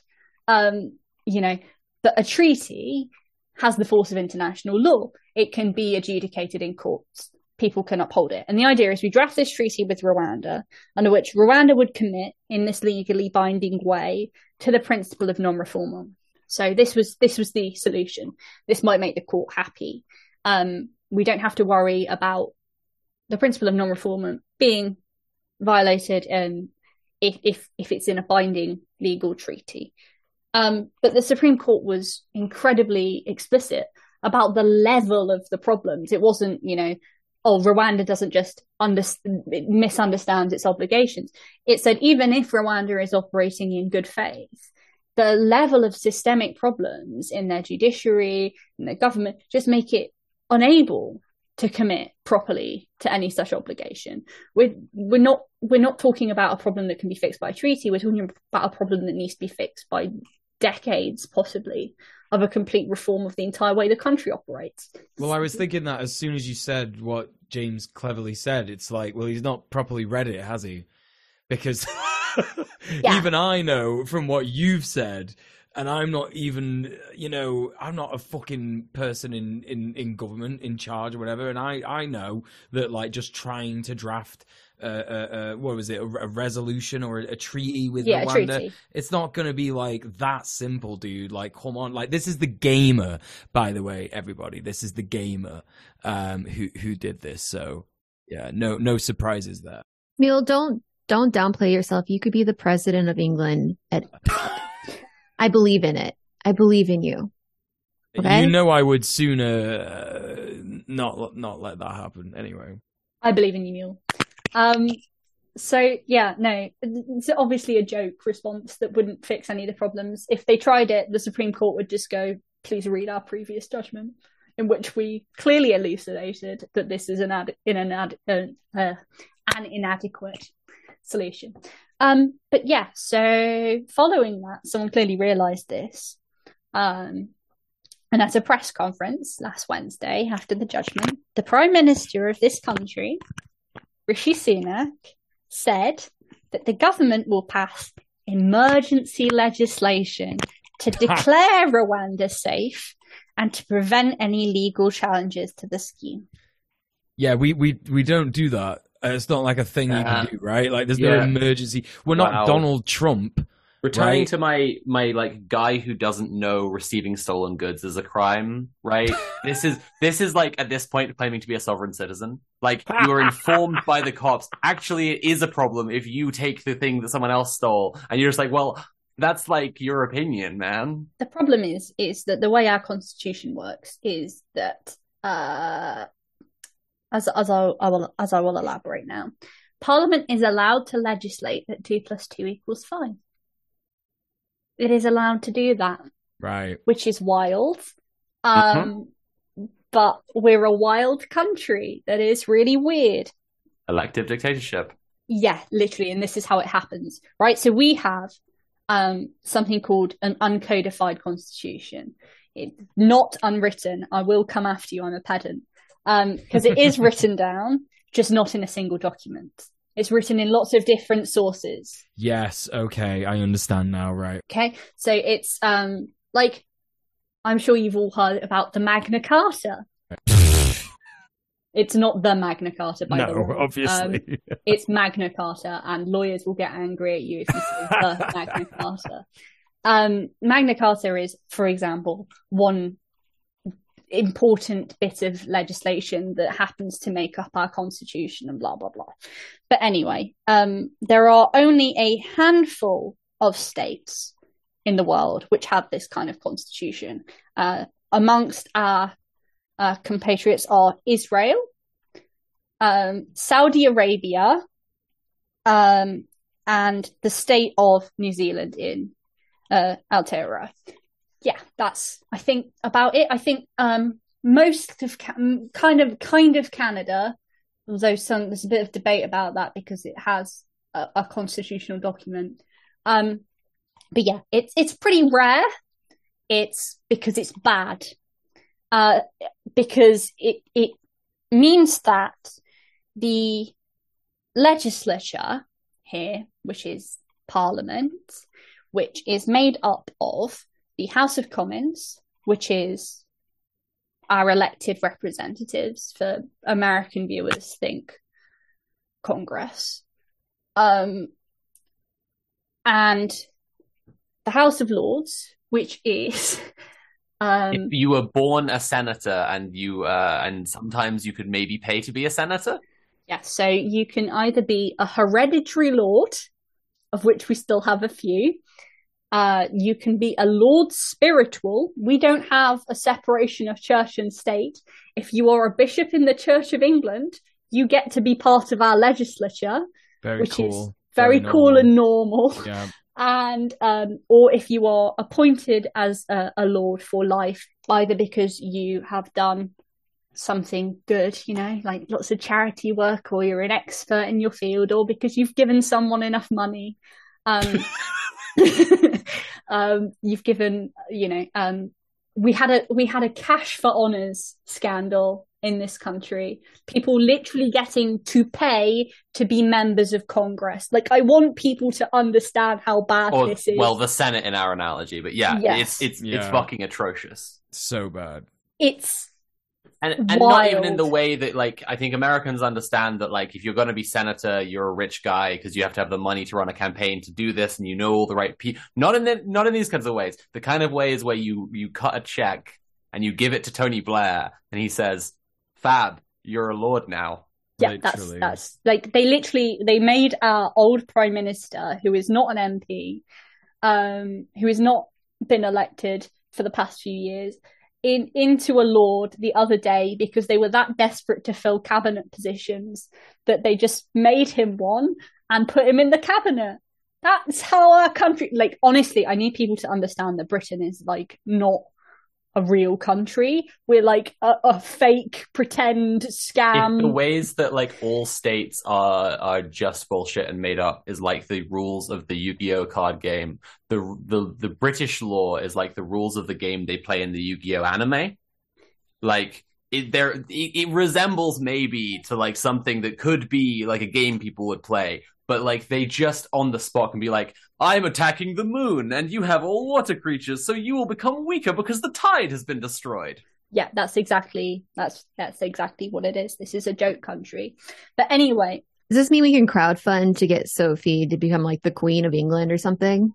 Only if I get all 5 pieces of Exodia. So we have this principle called parliamentary sovereignty, which is that the House of Commons and the House of Lords and the Queen, importantly the Queen, but now the King, is part of all this. That's how legislation is passed, and legislation can do anything. There are no limits, literally none, on parliamentary sovereignty. That's the orthodox understanding of the Constitution. There are some, like, interesting liberal theorists who argue that maybe there are limits, but, like, in reality, like, no court has ever actually implemented any of those. So our Supreme Court, as you might understand, if there are no limits, is very different to most other Supreme Courts. It can't strike down legislation. Like, if you've got if Congress in the US passes a piece of legislation which is contrary to the Constitution, then the Supreme Court can go, "This is unconstitutional," and strike it down, and the legislation doesn't apply. It doesn't exist, right? Like, that's not something our Supreme Court can do. It can't. Yeah. So if you end up winning an election in this country, which you can win with 30% of the vote, pretty much, of the people, you can do anything. You are now a dictator because you are the prime minister of the party who has the majority. If you've got a majority, you can vote through any legislation you want as long as you wait a year, because the House of Lords can only delay for up to a year. So you win. You can do whatever. Literally anything, no limits. Apart from the only limits being international law, which can't be stopped in UK courts, but can be stopped in international courts. Well, not stopped. They can't physically stop you from doing it, but they can go, seems illegal and bad. And there can be consequences to that. This is how states have sanctions applied against them. Yeah, so... Yeah, that's the thing. It's like there's you can't introduce an emergency legislation that's going to violate international law. They could do it for, like, I don't fucking know, some horrible domestic policy. They could do it for some, like, something that benefits businesses in the UK or something that they really just want to kind of, you know, smush through Parliament or whatever. But yeah, in terms of like that was, again, my understanding of the things that you've been explaining. No, you can't just like say, I'm going to do this thing, when international law is like, no, this is bad, actually. You can't. Domestic courts also have an answer to some things, which is that they can't strike down legislation, but they can read it down. They can interpret legislation in line with background constitutional principles. So the rule of law, for example, personal liberty, these things, a lot of like common law principles we have in the UK. You know, habeas corpus, all of this kind of stuff, is the idea. Is habeas corpus right to assemble? It's no detention without law. Right, okay, yeah, sorry. I think it means like show me the body. It's body. Is it body of proof? Like it's you need the grounds and evidence for someone to be detained? I think it literally means it's to do with you can demand to see someone who has been detained. Gotcha. Yeah, no, I'm not a legal historian. Leave me alone. But so we had this case, really huge constitutional case called Annis Minnick, in which there was an attempt by Parliament to pass something called, this will become important, I promise, to pass something called an ouster clause, which is a clause which attempts to prevent legal challenge to the use of a power. So if you say the Home Secretary is able to detain anyone under the age of 18 on suspicion of terrorism, right? You could have a piece of legislation passed that says that. We probably have. But you could also add a clause to it that says, and no use of this power should be challenged in court for whatever. It's basically to try and prevent judicial review and like legal challenges to these kind of things. The court in Annis Minnick, to vastly oversimplify, got one of these clauses and they said, oh, no, this means any legally well-made decision under this power. So actually, it's only lawful decisions which can't be challenged. You can challenge any unlawful decision. And there have been lots of cases subsequent to this where the courts have been generous with their interpretation of the meaning of statutes to try and protect basic rights and liberties. And I think it's important to just recognise that courts really do not like it when legislation tries to remove legal challenges, because it undermines the other really, really important and foundational principle of our constitution, which is the rule of law. And there are comments in some recent, I say last 20 years, legal judgments that the courts might be willing, if they needed to. These are comments that are made obiter, which basically means they're not part of the actual reasoning of the decision. They're kind of just commentary provided by the judges, which aren't legally binding. There are comments that they might be willing to draw a line and draw a limit on parliamentary sovereignty if Parliament went too far.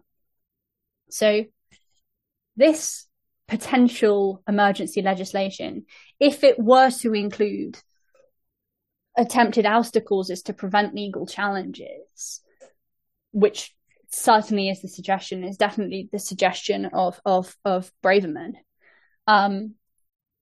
would create a constitutional crisis. For non-Brits, Braverman was our Home Secretary before the 40k YouTuber. Yeah, even Lord Sumption, who is a verified anti-wokeist, he's an ex-Supreme Court judge. He's properly like anti-woke, anti courts having too much power, very pro-parliamentary sovereignty. Even he even he has come out and said that the proposed plans to declare Rwanda safe in law, even if it's not safe in reality, in contradiction of our international law obligations, is unthinkable. It's unbelievable. He thinks that it's ridiculous in a democracy. And, you know, worst person, etc., says, yeah.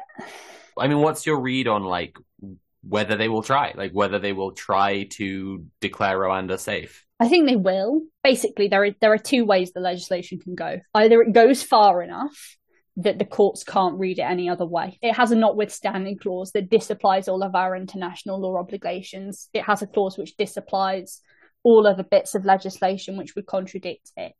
It has an ouster clause which prevents judicial review of decisions taken underneath it. This is Braverman's suggestion. I think that would work in the sense of we would be breaching international law, but it would work in the domestic courts potentially, as long as they didn't go so far as to, you know, as they potentially suggested, and cause a massive constitutional clash. Like, and in Braverman's article about this, she has a picture of Rishi Sunak bound up in red tape, which with the red tape saying on it things like torture conventions. If you want to like get an idea of how this is being presented. But this is what Braverman said. She said, legislation must circumvent the lengthy process of further domestic litigation to ensure that flights can take off as soon as the new bill becomes law. To do this, the bill must exclude all avenues of legal challenge, the entirety of the Human Rights Act and European Convention on Human Rights, other relevant international obligations or legislation, including the Refugee Convention, must be disapplied by way of clear notwithstanding clauses. Judicial review, all common law challenges, all injunctive relief, including the suspensive challenges available under the Illegal Migration Act, must be expressly excluded. Individuals, whatever, they may be able to show they're medically unfit to fly, but Home Office decisions on these claims could not be challenged in court. Okay, so to be very clear and very explicit, that is fascism. Like, not sort of like all things are becoming fascist kind of way. That is a unilateral dictatorial order which has no limits, no challenge, is directly overrides our own Supreme Court. That is fascism. Yeah, absolutely. Yeah. I think that would work, you know, in the sense of that would be sufficient to, if the courts didn't actually pick the fight, that would be sufficient to make this possible. But it would be fascism. The alternative is the more sort of moderate proposal, which is that the legislation just says it's safe. It maybe excludes or disapplies some things. It maybe, you know, limits challenge, but it doesn't go that far. Something less. And that seems to be, at the moment, where Sunak is falling. Certainly where most of his cabinet are. He has distanced himself from the Braverman-style proposals, saying that legislation can designate Rwanda safe without any attempt to override human rights law. But the courts would read safe in line with background constitutional principles, right, in line with the Human Rights Act. I cannot see them interpreting the legislation in a way that would still facilitate removal to Rwanda. So it's a really complicated, knotty thing. But basically, if we do go so far as to adopt the Suella plan, that's going to be horrible. How fast would that process go through if they did push it that way? Would this be something that could be stopped by the next election? So they're running out of time. And by that, I mean like a couple of weeks, because, and that's if they held the next election at the absolute latest that they possibly could, which seems unlikely. All indications in the UK suggest they're prepping for a spring election. We tend to have elections here in the May. It seems like that would be the case. from everything else that's being indicated. So the problem is that, as I sort of indicated earlier, the House of Lords in this country cannot stop any legislation, but they can delay it. And they can delay it for up to 12 months. And so this legislation would need to be passed through the House of Commons into the House of Lords within the next couple of weeks if that 12-month timer were not going to run out before the next election. So I'm hopeful that the House of Lords will... I don't think this could happen. I don't think this could even get through the Commons without significant protest and debate, even from the Tory benches, the Suella-style plan. So, I think it would be delayed. And I think the House of Lords would even potentially delay the softer version, because it does directly contradict what the courts have said. So this will be a bit of a derail again. Sorry, Jess. But like, I think it's worth talking about some of the currents of fascism in British politics at the moment, because the Tories broadly have been pushing fashward for a while, but it's important, I think, to see that as a faction within the Tory party and not just the whole Tory party, because again, it's always important to make this distinction where we don't just think like everything's unbelievably fucked, and to kind of more rationally assess what's going on, so we don't just like freak ourselves out, lose all hope.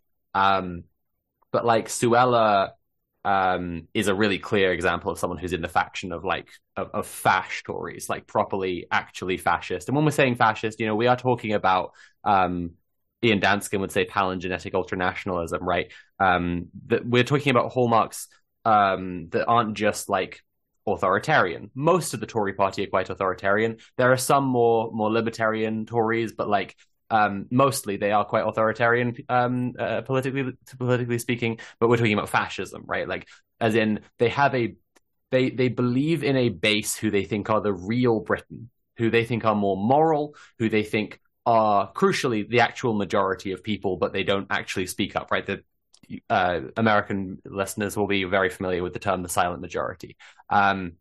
This belief in like some sort of core group of believers who align with your morality, and your morality is the true spirit of the country. And so bringing about that morality through force, the force of both the state and those deputized agents of the state, the fascists like street gangs and militias, it will resurrect the country into some sort of perfect true form that maybe it used to be, or maybe it never was, but it could aspire to become, right? This is the fash tendency within the Tory party. And to evidence this, like Suella stepped down last week or the week before, because she was like the direct cause of the Armistice Day fash rioting. Like she really like deliberately called out the white supremacist street gangs. There was a literal like nod and wink in her piece doing this towards the negative policing of football fans.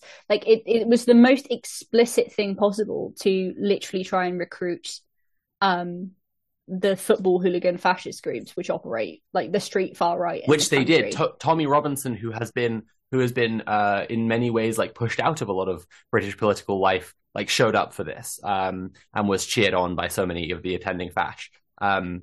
This has so much to do with like courting a base who could act as like as cops, basically, like as citizen cops to enforce the morality of this fascist project. And so that's why I'm saying like it's worth identifying. There is a specifically fascist tendency in the Tories. Like there's a lot that they do that is just horrifying in general, because they are a very far right party at this point, and like there aren't really like moderate Tories who have like human beliefs that you'd have to have like a soul to have. But like they're not all fascists in this way, and there's a faction who are. Yeah. I think it's important to note that, like, to link this to like the broader agenda of like anti-rights, which we're seeing within British politics, but also in international politics in other states in which fascism and the far right are very much on the rise. the point is that regardless of what games are played in domestic legislation here, in which we declare that Rwanda is safe and bind our courts into also finding it safe, even though that's, even if we manage to make it binding within this country that 2 + 2 does indeed equal 5. It obviously doesn't affect our international law obligations. Like, we can't do parliamentary sovereignty might work here. It doesn't bind every international court or body in the world. It doesn't bind all the states that we partner with. And so the whole idea is that this is used as a sort of a wedge to try and rip up our international human rights law commitments more broadly. And this has been a hobby horse within certain elements of the Conservative Party for a long time, particularly the European Convention on Human Rights, which is conflated with the European Union and all of the anti-Brexit sentiment, despite it being the Council of Europe, which was set up predominantly by the UK, is a institution in which the UK, probably still of any country, maintains the most influence. Like, it is one of the vehicles of British imperialism.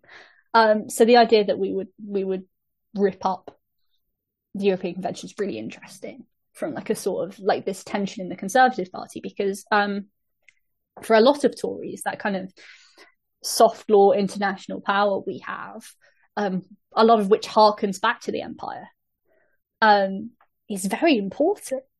So it's a very big conflict in attitude, because it is, for the more fascist elements, it is very useful to have this, external enemy, and human rights in general indeed are not very compatible with fascism.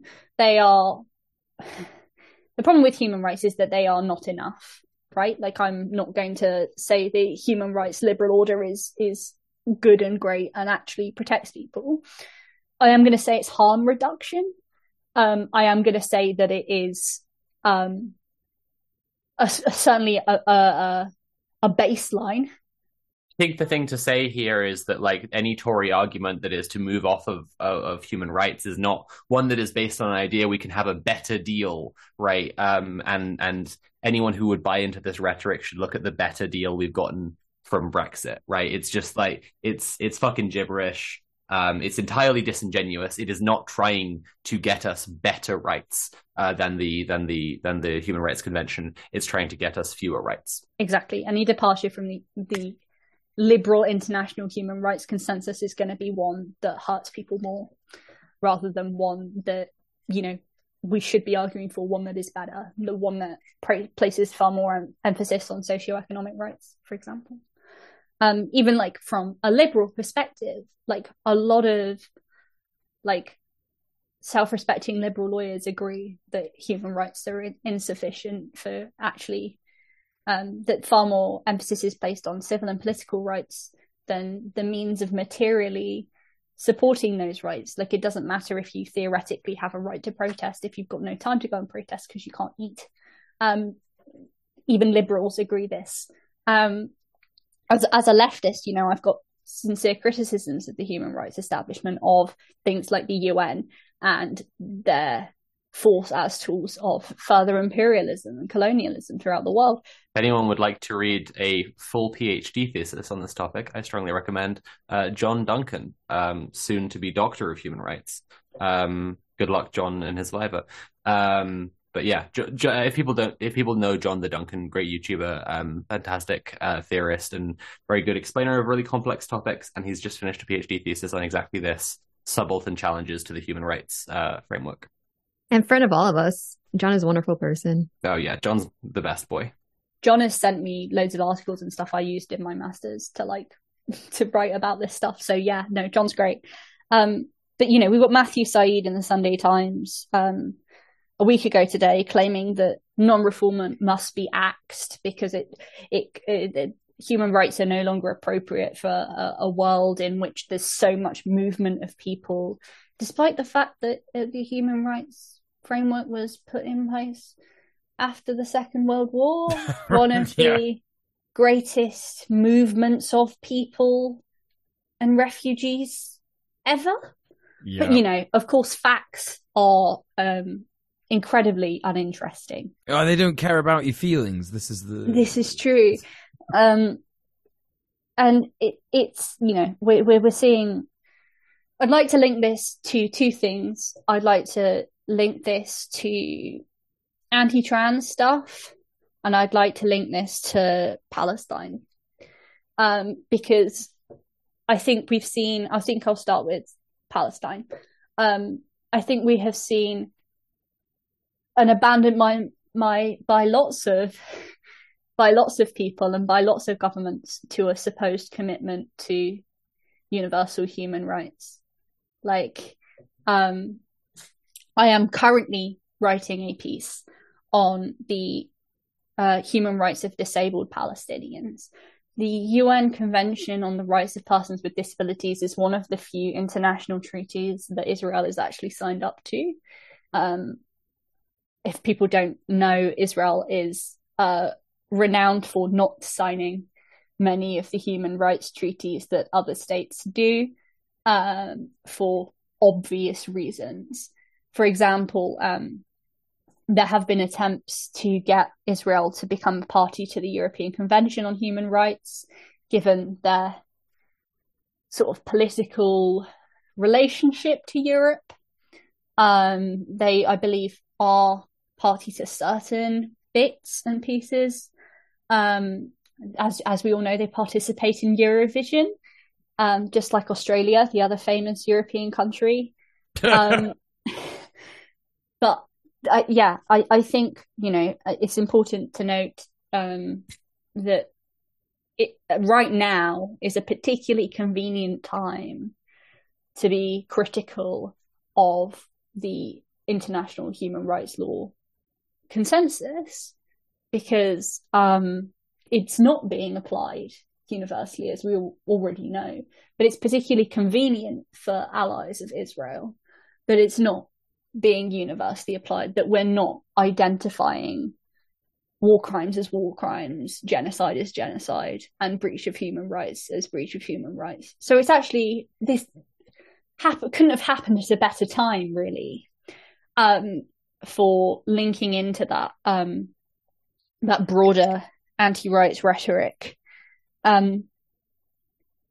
It's terrifying. I think, as critical as one can be of international human rights law, I think in the wake of everything that's happening, I've never been a bigger fan, as a sort of a bare minimum that, even as we know, is just being completely ignored.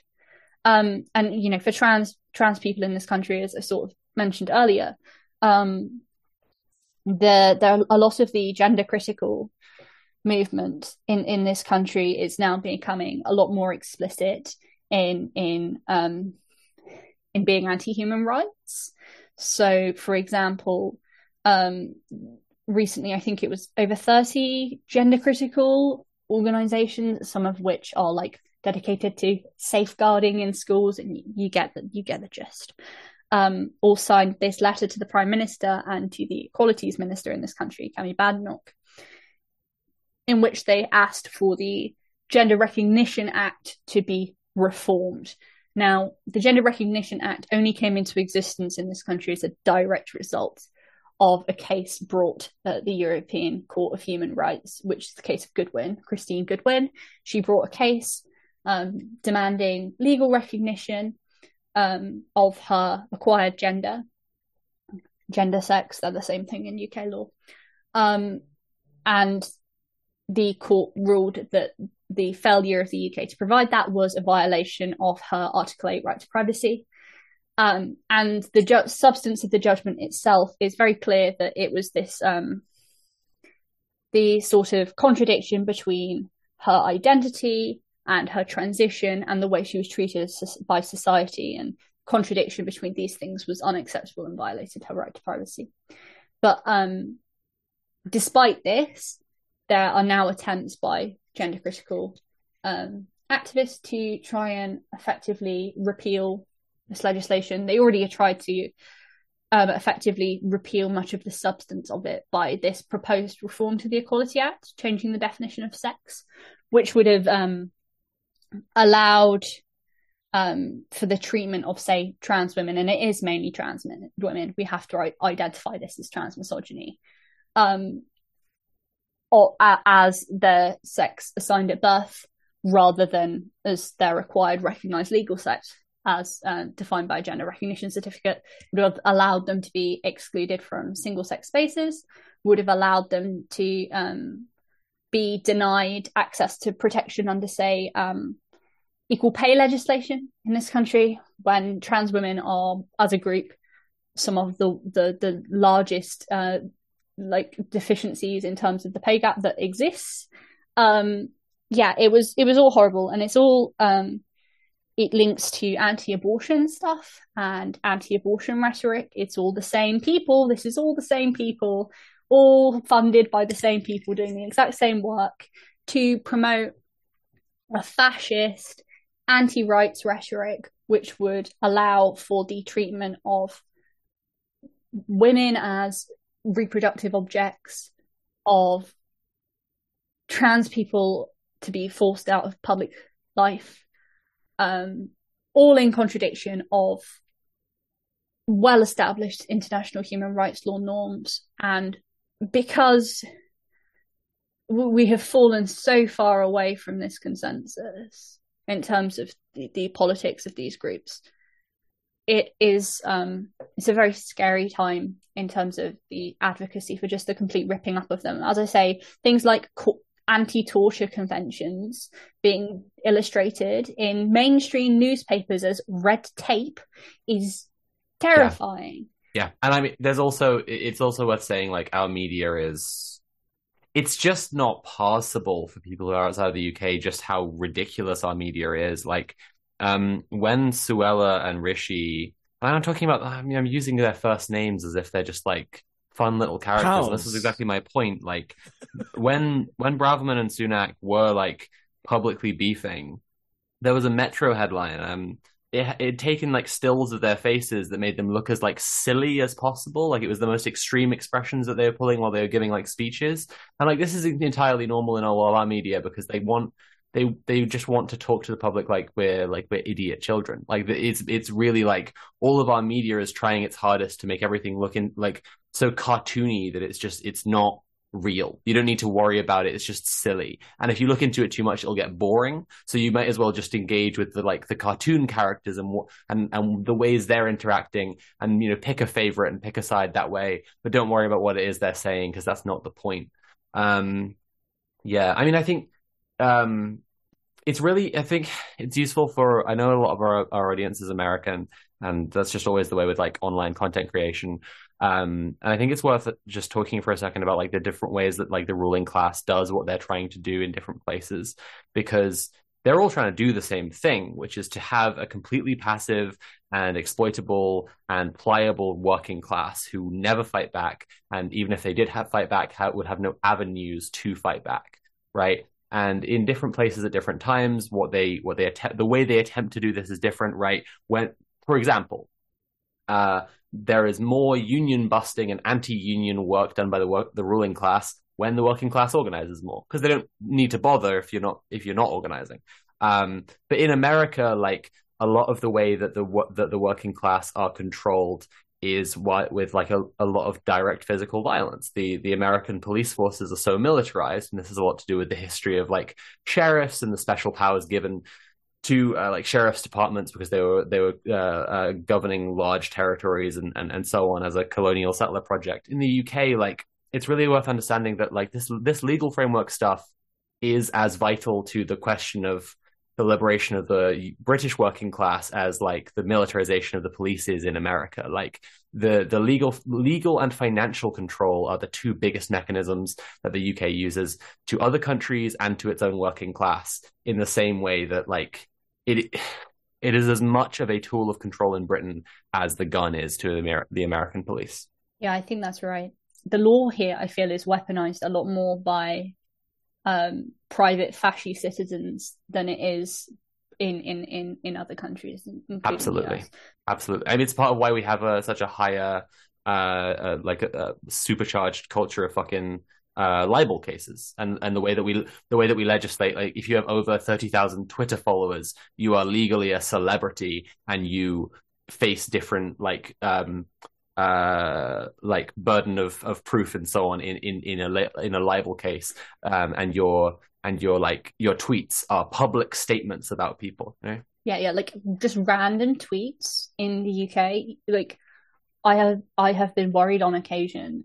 You can just wake up the next day and open your email inbox, and there will be a letter from a solicitor, in which you are being sued for libel and defamation. The clear example here would be J.K. Rowling is Exactly. famously litigious, and try and disprove this one in court, Joanne. But yeah, is famously litigious to shut down the speech criticizing her of others, and the UK legal framework backs it up. You will just regularly see apology statements posted by primarily queer people in this country, because one of these incredibly well-funded and litigious gender critical people has decided that it's time to sue you for defamation. One of the strongest threats to trans people's just general existence at the moment in this country is the continued attempt to shut down any questioning or reaction to transphobia by any sort of public institution, organization, or service as infringing upon their protected belief, which is worthy of respect in a democratic society. I have a video essay in my head on this whole topic at some point, maybe. But the idea is that, if a pub kicks out a queer gay bar kicks out two people in adult human female t-shirts in this country, then next thing you know, there's a huge crowdfunder for litigation against them. If a museum doesn't want to hire out a room to a hate group to organize and have their meetings, they'll be sued. And even still, like, they may well lose, right? The bigots may still well lose this if it were to go to court. But when you see all these apology statements made from queer people who've said, J.K. Rowling is a danger to children or some such, right? And then they've received the threatening letter. Like, it's not because it's going to court; it's because they've just received the threatening letter, and they can't afford. Have you got the money to fight a court case against J.K. Rowling? I certainly don't. I don't have the money to heat my house. Yeah, I can't pay for my prescriptions, and she knows this is the situation, and that's why she uses it this way. And it's an incredibly important part of the oppression of leftists, of queer people, of and all marginalized groups in the UK. Like, just these incredible. It's not just criminal law; it's civil law is weaponized against us on a regular basis. We are getting towards the time when we're going to have our Q&A, but before that, Jess, do you have anything else you want to get like cover from your own notes or whatever before we get to the Q&A? No, I finished my notes. We're all good. Okay, great coverage. I thought it was really good. So let's dive in then. Unless Mule, you had something to. No, I was just going to say that's incorrect. We're past the time for questions. Oh my goodness. Well, let's get into the questions then. So IDK Jojo says, wait a minute, is Jess on TikTok too? I think I saw them make a vid about this too. Jess, you on TikTok? I am on TikTok, but I don't believe I made a video about this. Unless I've done that in my sleep at some point. What's your TikTok? My TikTok is usually, I don't use it actually. I mainly use it to watch cat videos, if I'm honest. I have used it to record some speeches I've given at different things. Watching cat videos is good and based. I'll just roll to the next question, which is from Maddie O, who says, why did they pick Rwanda for this plan? I think it's a really interesting question. There are very few countries who would want to take Britain's leftover refugees. Honestly, one, I think it was picked as a deterrent. I think they picked one of the worst countries that they could think of. I mean, apologies to the people of Rwanda, but I'm sure it's true for many people that when I hear Rwanda, the second word I hear in my head is genocide. It's in very recent history, has been associated with incredibly severe violence. And I think it's just an extension of the colonial project for it to be an African country in which Britain dumps its obligations into. It's to me, this can be understood as nothing but colonial. Oh, absolutely. I think there's also like an important imperialist relationship is always the client state, and like that's a series of trade and business relationships form where one is clearly the stronger party who is telling the other one what to do, but the other one, just sees opportunity in doing it. And like, we gave them a lot of money. The British government is giving Rwanda a bunch of money to do. That's a big deal. Yeah, and I think that I believe there's been discussion that even if this plan doesn't happen, we might not get that money back. Like, this is as it's been difficult for Rwanda as far as it's concerned in terms of its international reputation, because the Supreme Court, as I said, just ripped it to shreds. But in terms of like direct profit off of this, I think it will be more than happy. Yeah, it's like I don't know how much it's worth talking about their reputation with regards to the. It's true, right, that a lot of people think of the Rwandan genocide as soon as they think of Rwanda. Like one of their leaders, I believe it's the president, was in fact a leader of the rebel force who ended the civil war and ended the genocide. So it should not be thought of as just like having rolled on from the genocide and still being the same regime or whatever, but like. You've read to us all of the things about the ways that refugees have been treated and critics of the country have been treated here in the episode. I think that speaks for itself. The deterrent is not in reality anyway, is it? Deterrent is in the mind, and it's the whole point is it doesn't matter. It doesn't matter if Rwanda was like a utopia. If people don't think of it as such, it still acts as a deterrent. Of course. Sure. The next one is from, I don't know, Jojo again. Doesn't Rwanda also have the funded M23 rebels that also force labor of Eastern Congolese people as well? I think this is in relation to the ongoing Democratic Republic of the Congo genocide currently going on. I'll speak to the fact that I don't know the details of that, but given, as I said, like everything we've seen, I wouldn't be surprised. There you go. Kira, do you want to do the next one? Okay, so the next question is from Ucott Scott. They ask, are there any reliable UK news outlets for those outside the country you'd recommend? I've been repeatedly let down by Novara. Depends what you're looking for. Like if you just want general updates on what's happening in the UK, then honestly something like The Independent will fulfill that need. I'm not saying it's like the best reporting in the world. We have our CNN kind of thing. Like it's just you can understand establishment bias, but it's still But if you want like actually like if for example you want to read up on like trans stuff here, I wouldn't read anyone except like trans publications. I personally rate still Open Democracy. I've written for them quite a few times and they have generally been good, but they're more sort of like analysis and investigations. They won't update you on the day-to-day news or whatever, but they are useful to read and they have like global coverage. So they are a good publication anyway. The next one is from KCAT48884. Given that it was the Supreme Court that prevented the Rwanda plan, how vulnerable is it and the judicial system as a whole to take over by billionaire fascists like they've done in America?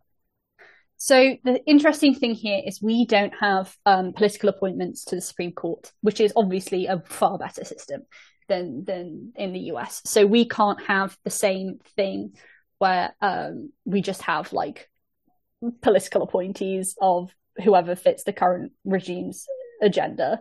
The fact that Americans do have that is wild. That makes it far less vulnerable. It tends to be, generally speaking, either very small c conservative, kind of liberal, Oxbridge educated,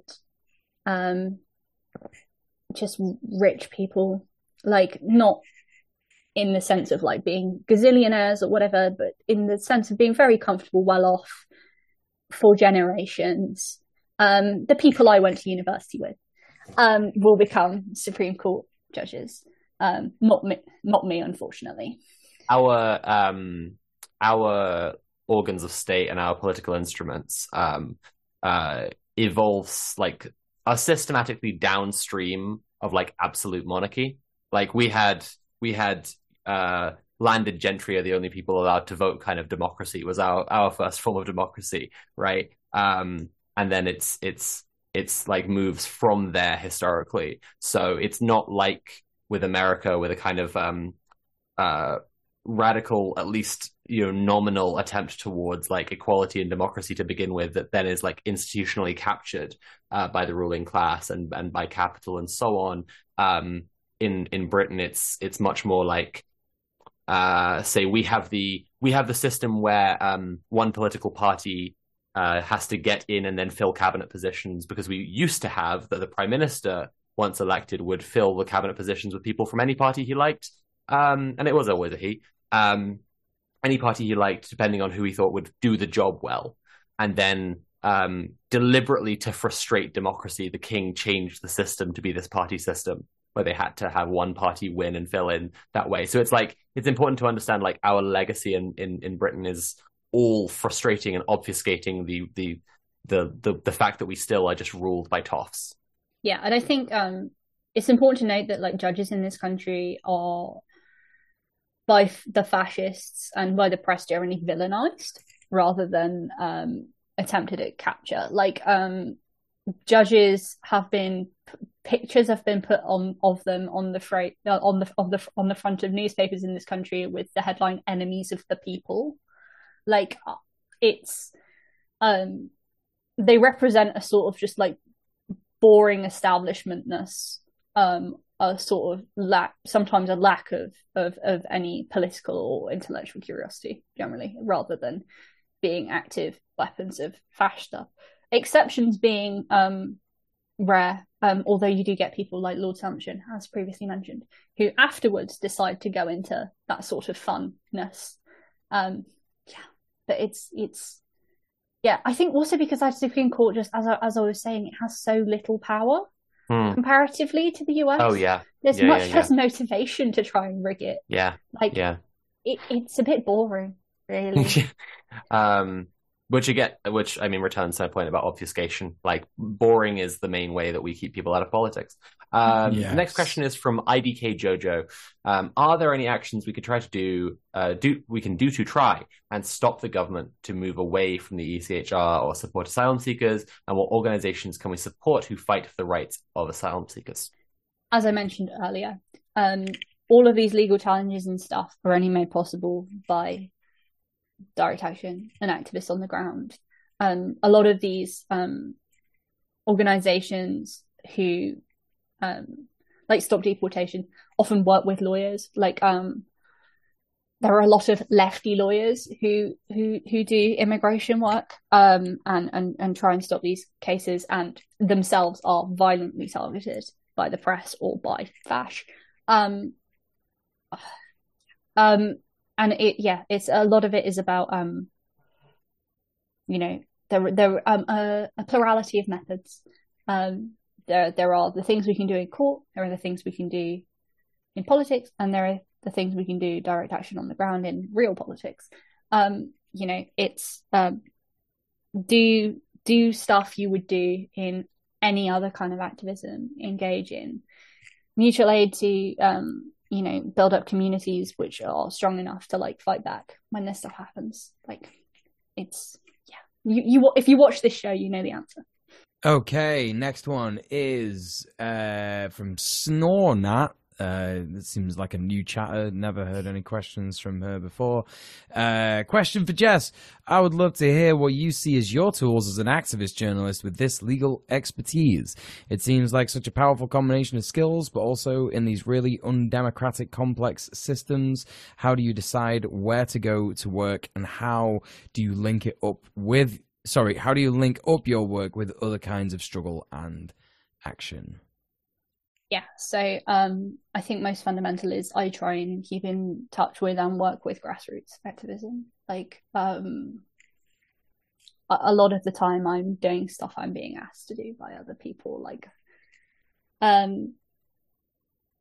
the thing when I worked at TSN, like TSN's slogan was, and I think this like is kind of one of TSN's slogan. This kind of represents my work more generally. Is information is intervention. And like that's kind of the idea, right? Is that I know things about hard, complex things through years of study and being fortunate enough to go to posh person university and get taught all of these things. And I try and like accept that that is something that I have and a skill I have, and I can be most useful when I weaponize that to try and support grassroots activism. Like, so, you know, things like for the trans community, like providing like analysis and explainers of legal cases and what the actual risks are and what the risks aren't. Being able to be on the show like this and be able to talk about really difficult, complex legal stuff and try and explain it to a way that, explain it in a way that people can use to go on from here to be informed and use it to inform their own work and their own activism. Tomorrow I'm going to Manchester and I'm going to report on the Brianna Ghey murder trial, which I can get into because I've got a press pass and because I understand all of the relevant law because I've studied it. And I can hopefully provide reporting on that, which people can use to do good other work. I kind of see myself as working to provide tools to other activists to go and do far cooler stuff than I do. I just try and use what I know to try and help as much as I can. I kind of miss the old stuff I used to do, like, you know, breaking into buildings and climbing through windows and stuff, but I do less of that nowadays, mostly because I'm really disabled. But yeah, plurality of methods. Jenny Azoth has asked, do you have any advice for anyone trying to get into journalistic activism? Kind of a similar question, I think. Okay, so no, because I did it by accident. I just started writing about things and then like that I knew about and found interesting. And then suddenly people started asking me to write things for them. And I'd be like, oh, okay, I'd write things for them. And then suddenly I was at things where I needed a press pass. And I was like, oh, I'll just join the NUJ and apply for one of those. And now I'm accidentally a journalist. That's how it happened. On that, then, could you talk to us a little bit about the because I know that I saw you tweeting just earlier about the police slamming you into a wall after you showed the press pass. So I don't want anyone to get the impression that having a press pass is sorry. But could you talk a bit about the process of getting that? Okay, so you need to start getting paid first. So not loads, but basically you need to be able to show that, like, to join the NUJ, you need to be able to show that journalism is what you get your income from. So I was able to do this by, one, being a uni student and having basically no income anyway. And so the few hundreds of pounds I got here and there doing bits for different people, I was able to basically go, like, this is an income, ta-da, look at me. And then I had to go to an NUJ like meeting, like a branch meeting, and I had to get elected, which is basically you go and you be like, look, I'm a real journalisms and here's all the journalisms I do. And so I talked about like my Honor Oak reporting and stuff like that. And yeah, no, that convinced them and they agreed. And then I once I had NUJ membership, you're allowed to apply for a press pass if you can show that it's something you need to use. And again, because of Honor Oak and like me doing in-person reporting like that, I was able to demonstrate that, like, no, that's a thing I actually need. And so I got one. I have a UK press card now. so yeah, it's basically there are like publications, like I don't know what your background is, but I started doing writing for like really small publications that are specifically designed for like minority groups. So like I started writing a couple of things for a publication called The Unwritten, which is specifically for like disabled people to talk about disability issues. I did stuff for like I've done stuff for trans rights, who pay £100 a pop to trans people to write about pretty much anything you want. I did a lot of stuff for TSN. All of that I did for free, but it helped me get work at like places like Open Democracy, where I've written stuff.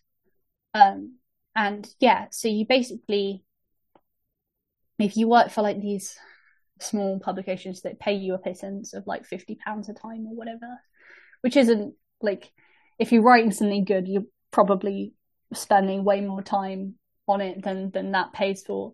But you can use those bylines, they're called, to try and get more work other places. If you're like me, you'll mostly get rejected from publications because what I have to say is not necessarily what they want to publish. Which is why I've got a Patreon now. I'm starting to write more stuff independently with support from people who are really interested in what I have to say. And what's that Patreon? At yeah, my Patreon is new. It's just Jesso Thompson on Patreon. So that's patreon.com/Jesso Thompson, to be clear. The last question then is from Davidja Games, and it says, what are some particular ways that the soft power of the UK is hampered or threatened by its flouting of human rights law? Oh, I think you could write a PhD thesis on this. But I'll give it a try. The only power the UK has, okay, the UK economy is, I don't think people understand, the UK economy right now is complete dog shit. Like every other country pretty much, at least in the imperial core, is doing okay-ish, like economically after COVID. We are in the midst of an economic crisis. There are fears we might have a recession next year. We have inflation that people are celebrating has just fallen to 5%. It was previously double. That's absolutely insane in a first world country. We have a problem in this country where pretty much all of the wealth in the country is concentrated in a singular city, London, with much of the rest of the country being effectively destitute. And even our statistics are way off, by the way. Like our population is consistently underreported in population statistics by quite a wide margin. Like it's over 5% wrong, and so there are actually quite significantly more people in the country than we report, which means that like the wealth that we're reporting is even lower per capita, even smaller per capita. Yeah, and literally every single council, I mean, bar a few, I think, outside of Westminster and even some in London are like bankrupt. My city council has announced it's about to declare bankruptcy. It's honestly like a very impoverished country. Like levels of poverty are enormous. The state of our public services is a joke. Waiting lists for our healthcare is horrendous. Like you might hear and read that we've got free public healthcare. In effect, we don't a lot of the time. It's from the outside, the UK presents itself as this sort of ancient world power. And so that reputation is literally all we have. And so Brexit was bad enough. Like buttering our relationships with other states, which, as I say, is pretty much all we've got left. is ridiculous and stupid, even in like a purely self-interested British survival sense, because that influence, our position on the Security Council, those kind of things are how we maintain influence, or how we maintain power, how we continue to exist, how we are able to borrow on the rates we do, even though our economy doesn't support the rates we borrow on. It would be very bad for the UK to lose that reputation. I mean, one of the worst things that ever happened in the 20th century to Britain was the Suez Crisis, which was a similar example of Britain ignoring its international law obligations to the extent that it destroyed its international reputation.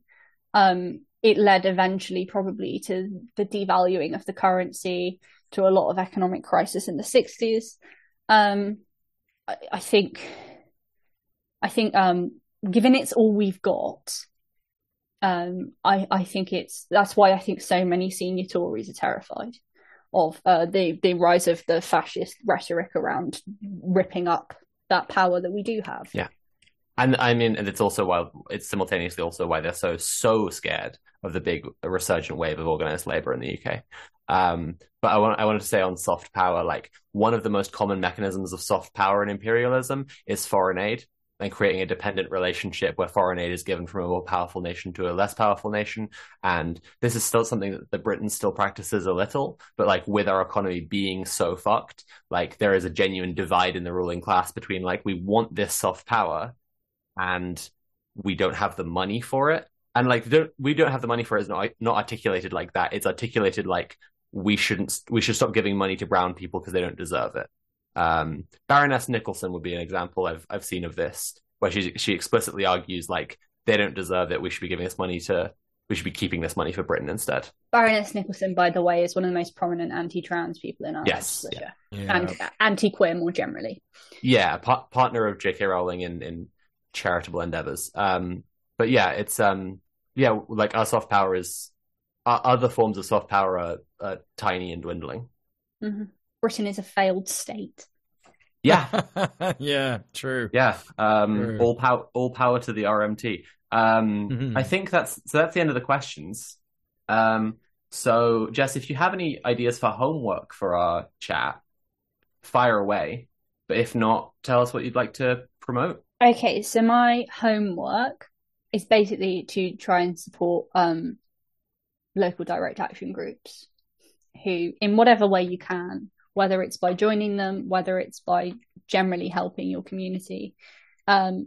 Because as I've tried to emphasize, legal stuff is all good and fun, but court cases can only be handed down when people aren't already in Rwanda, right? Like the people who stopped people being forced onto those planes are to be credited for enabling us boring lefty lawyers doing this other kind of work. So yeah, that's what you can do. I mean, my other just general homework, and this is always my homework, is like keep informed. Information is good. And read independent journalists and small groups and people who are talking about this. Read stuff from like Human Rights Watch, who have absolutely lambasted the Rwanda plan. Lots of NGOs and stuff make reports on this kind of thing. You can keep informed. They won't always be good and perfect, the stuff that's said, but it is, will keep you up to date. And as we've seen, like 2/3 of people in this country don't even know what the Rwanda plan is. So information is good and useful and important. And, maybe if you've got family or friends or relatives who are supportive of the Rwanda plan, maybe make sure they actually know what it is. Yeah. If you've been inspired by that to go and check out some independent journalism, you can find some independent journalism at patreon.com/Jess O. Thompson. Yeah, I am on Twitter /X or whatever you want to call it. I'm also on Blue Sky and trying to gradually post more on there. But I am still more on Twitter for the moment. I have a website, jessothompson.co.uk. You can find everything I've ever written on there, probably, if I've updated it recently. I write a lot about anti-trans legal cases, and the growing use by the anti-trans right of human rights language and language of equality to actually undermine and attack human rights. Yeah, that's me. Fab, thank you so much for joining us. Look forward to speaking again. Yes, same here. Thank you for having me. Hope it's been useful. It's been fantastic. Thank you, Jess. Bye, Jess. Right. Well, all that is left to do is to promote us now. So let's start by saying that Red Planet is made possible by the support of our patrons at patreon.com/red_planet, where you can support us through a variety of different tiers that have a variety of different rewards. The smallest of which is called Sprite Mode, which is only $2 a month, £2 a month, some number of other currencies that you could possibly imagine if you look at it on your own website locally to you. Sprite Mode, I should probably open the page so I can tell you what Sprite Mode gets you, unless someone else has alrety done this. I'm there. I thought I was going to remember, you. and I didn't remember. We've been doing this show for like 2 years now.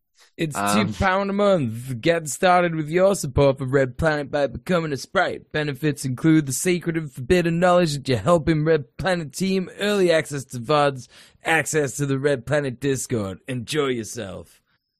Fantastic. But if a Sprite drank from a serum of monstrous energy and became more monstrous, Kira, what would the Sprite become? That's my riddle for you. Oh, wow. It's a fantastic question. It would become a goblin and therefore be obligated to become one of our patrons at Goblin Mode for $10 a month or $8.50 quid. That's right. That's right. And then other various Nailed forms of currency, the fake thing that we all shuffle around this planet. So everyone loves a goblin. We all get a little goblin mode from time to time. Complete your gobology by going goblin mode with everything from Sprite Mode and a pack of cool Red Planet stickers for you to stick in legal places and only in places like that. And access to exclusive Red Planet Discord hangouts, which we just had one recently. We did. It was me and Tim. We were watching Zeitgeist, and in fact, we only managed to watch half of it because we both had an absurd amount of stuff to say about it because of how wrong it is. So we should watch the other half of it, and I'll have an absurd amount to say about how wrong it is. I can join in halfway through the normal way to watch Zeitgeist. And if possible, I will watch Zeitgeist in all the other normal ways as well. So, Sophie, what if I want to go a little harder than Goblin Mode? If you were to pound mode? a second monster and transform from a goblin into a beast, then yeah, you would be obligated to support us because we are actually supported directly by actual sprites, goblins, and beasts, as well as our viewers, many of whom also are sprites, goblins, and beasts. But if you're a beast and you go beast mode, then we can offer you all the stuff from the previous tiers, everything we've said so far, and also pin badges. Yep, pin badges. You can wear your new excellent Red Planet pin badge literally everywhere. It's completely cool and good to do. But, and I should add that Beast Mode is for $20 a month, or for how much money? For how many quid? Pounds. 17 pounds. Pounds. 17 quid. All right.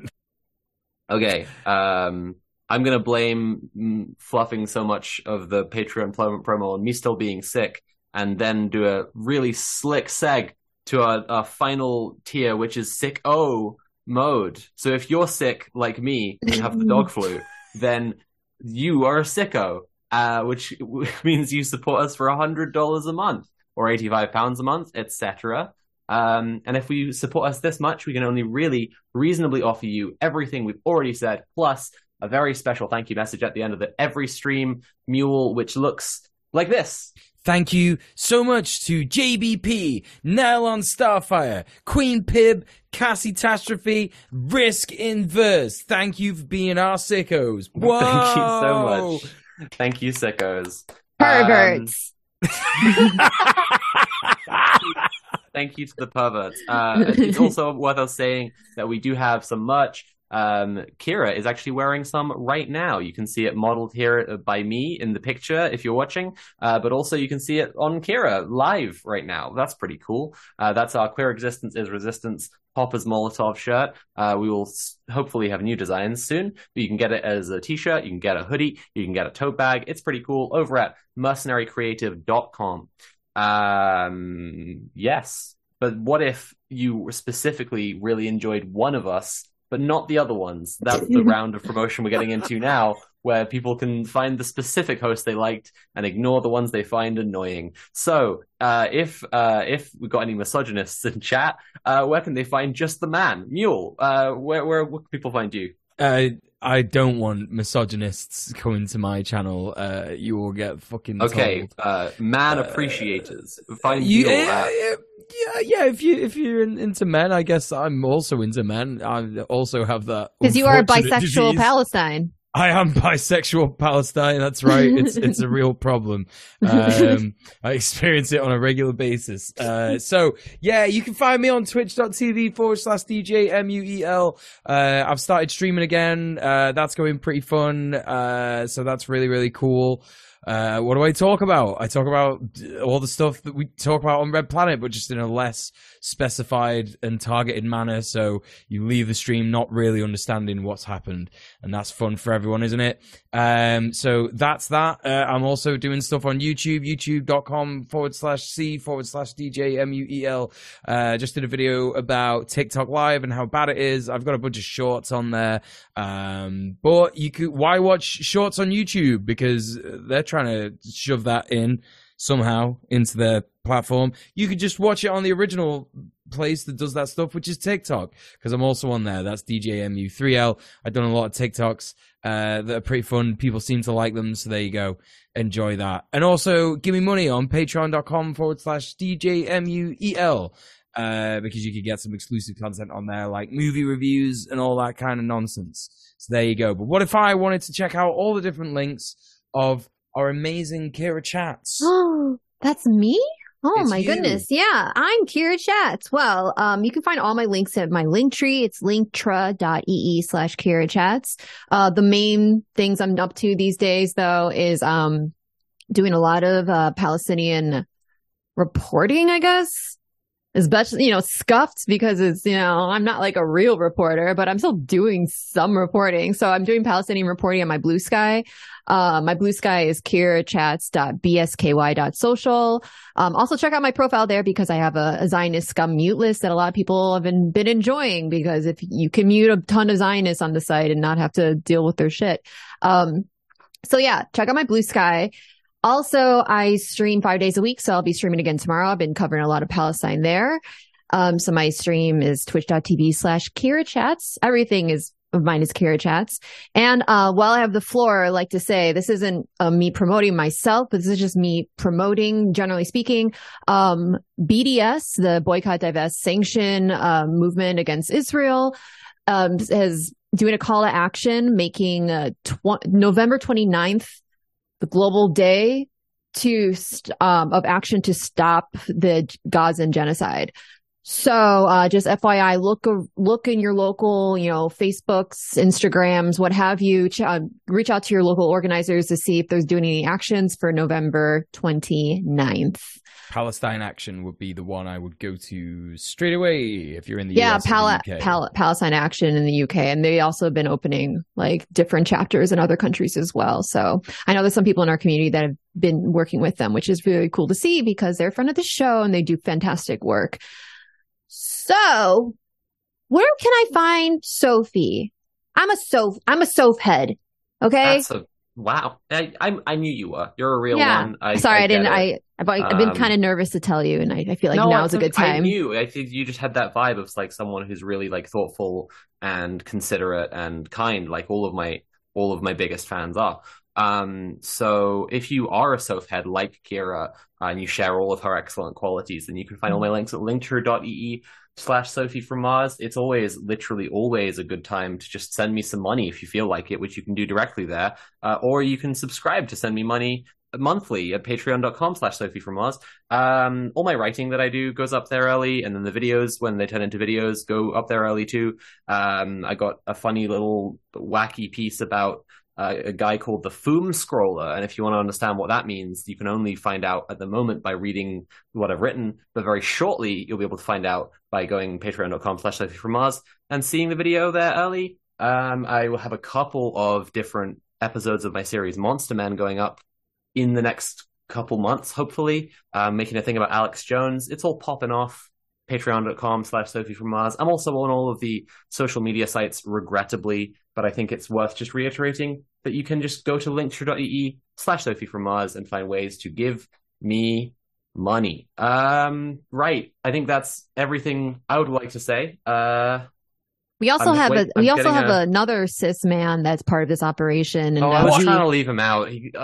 I know, but I feel like I'm trying to do better. I'm trying to uplift my fellow cis man. I remember the diversity meeting. I remember what we talked about. Yeah, we've had a talking I'll play along with it. Okay. Well, that's our producer right now is telling us that we have to promote men more.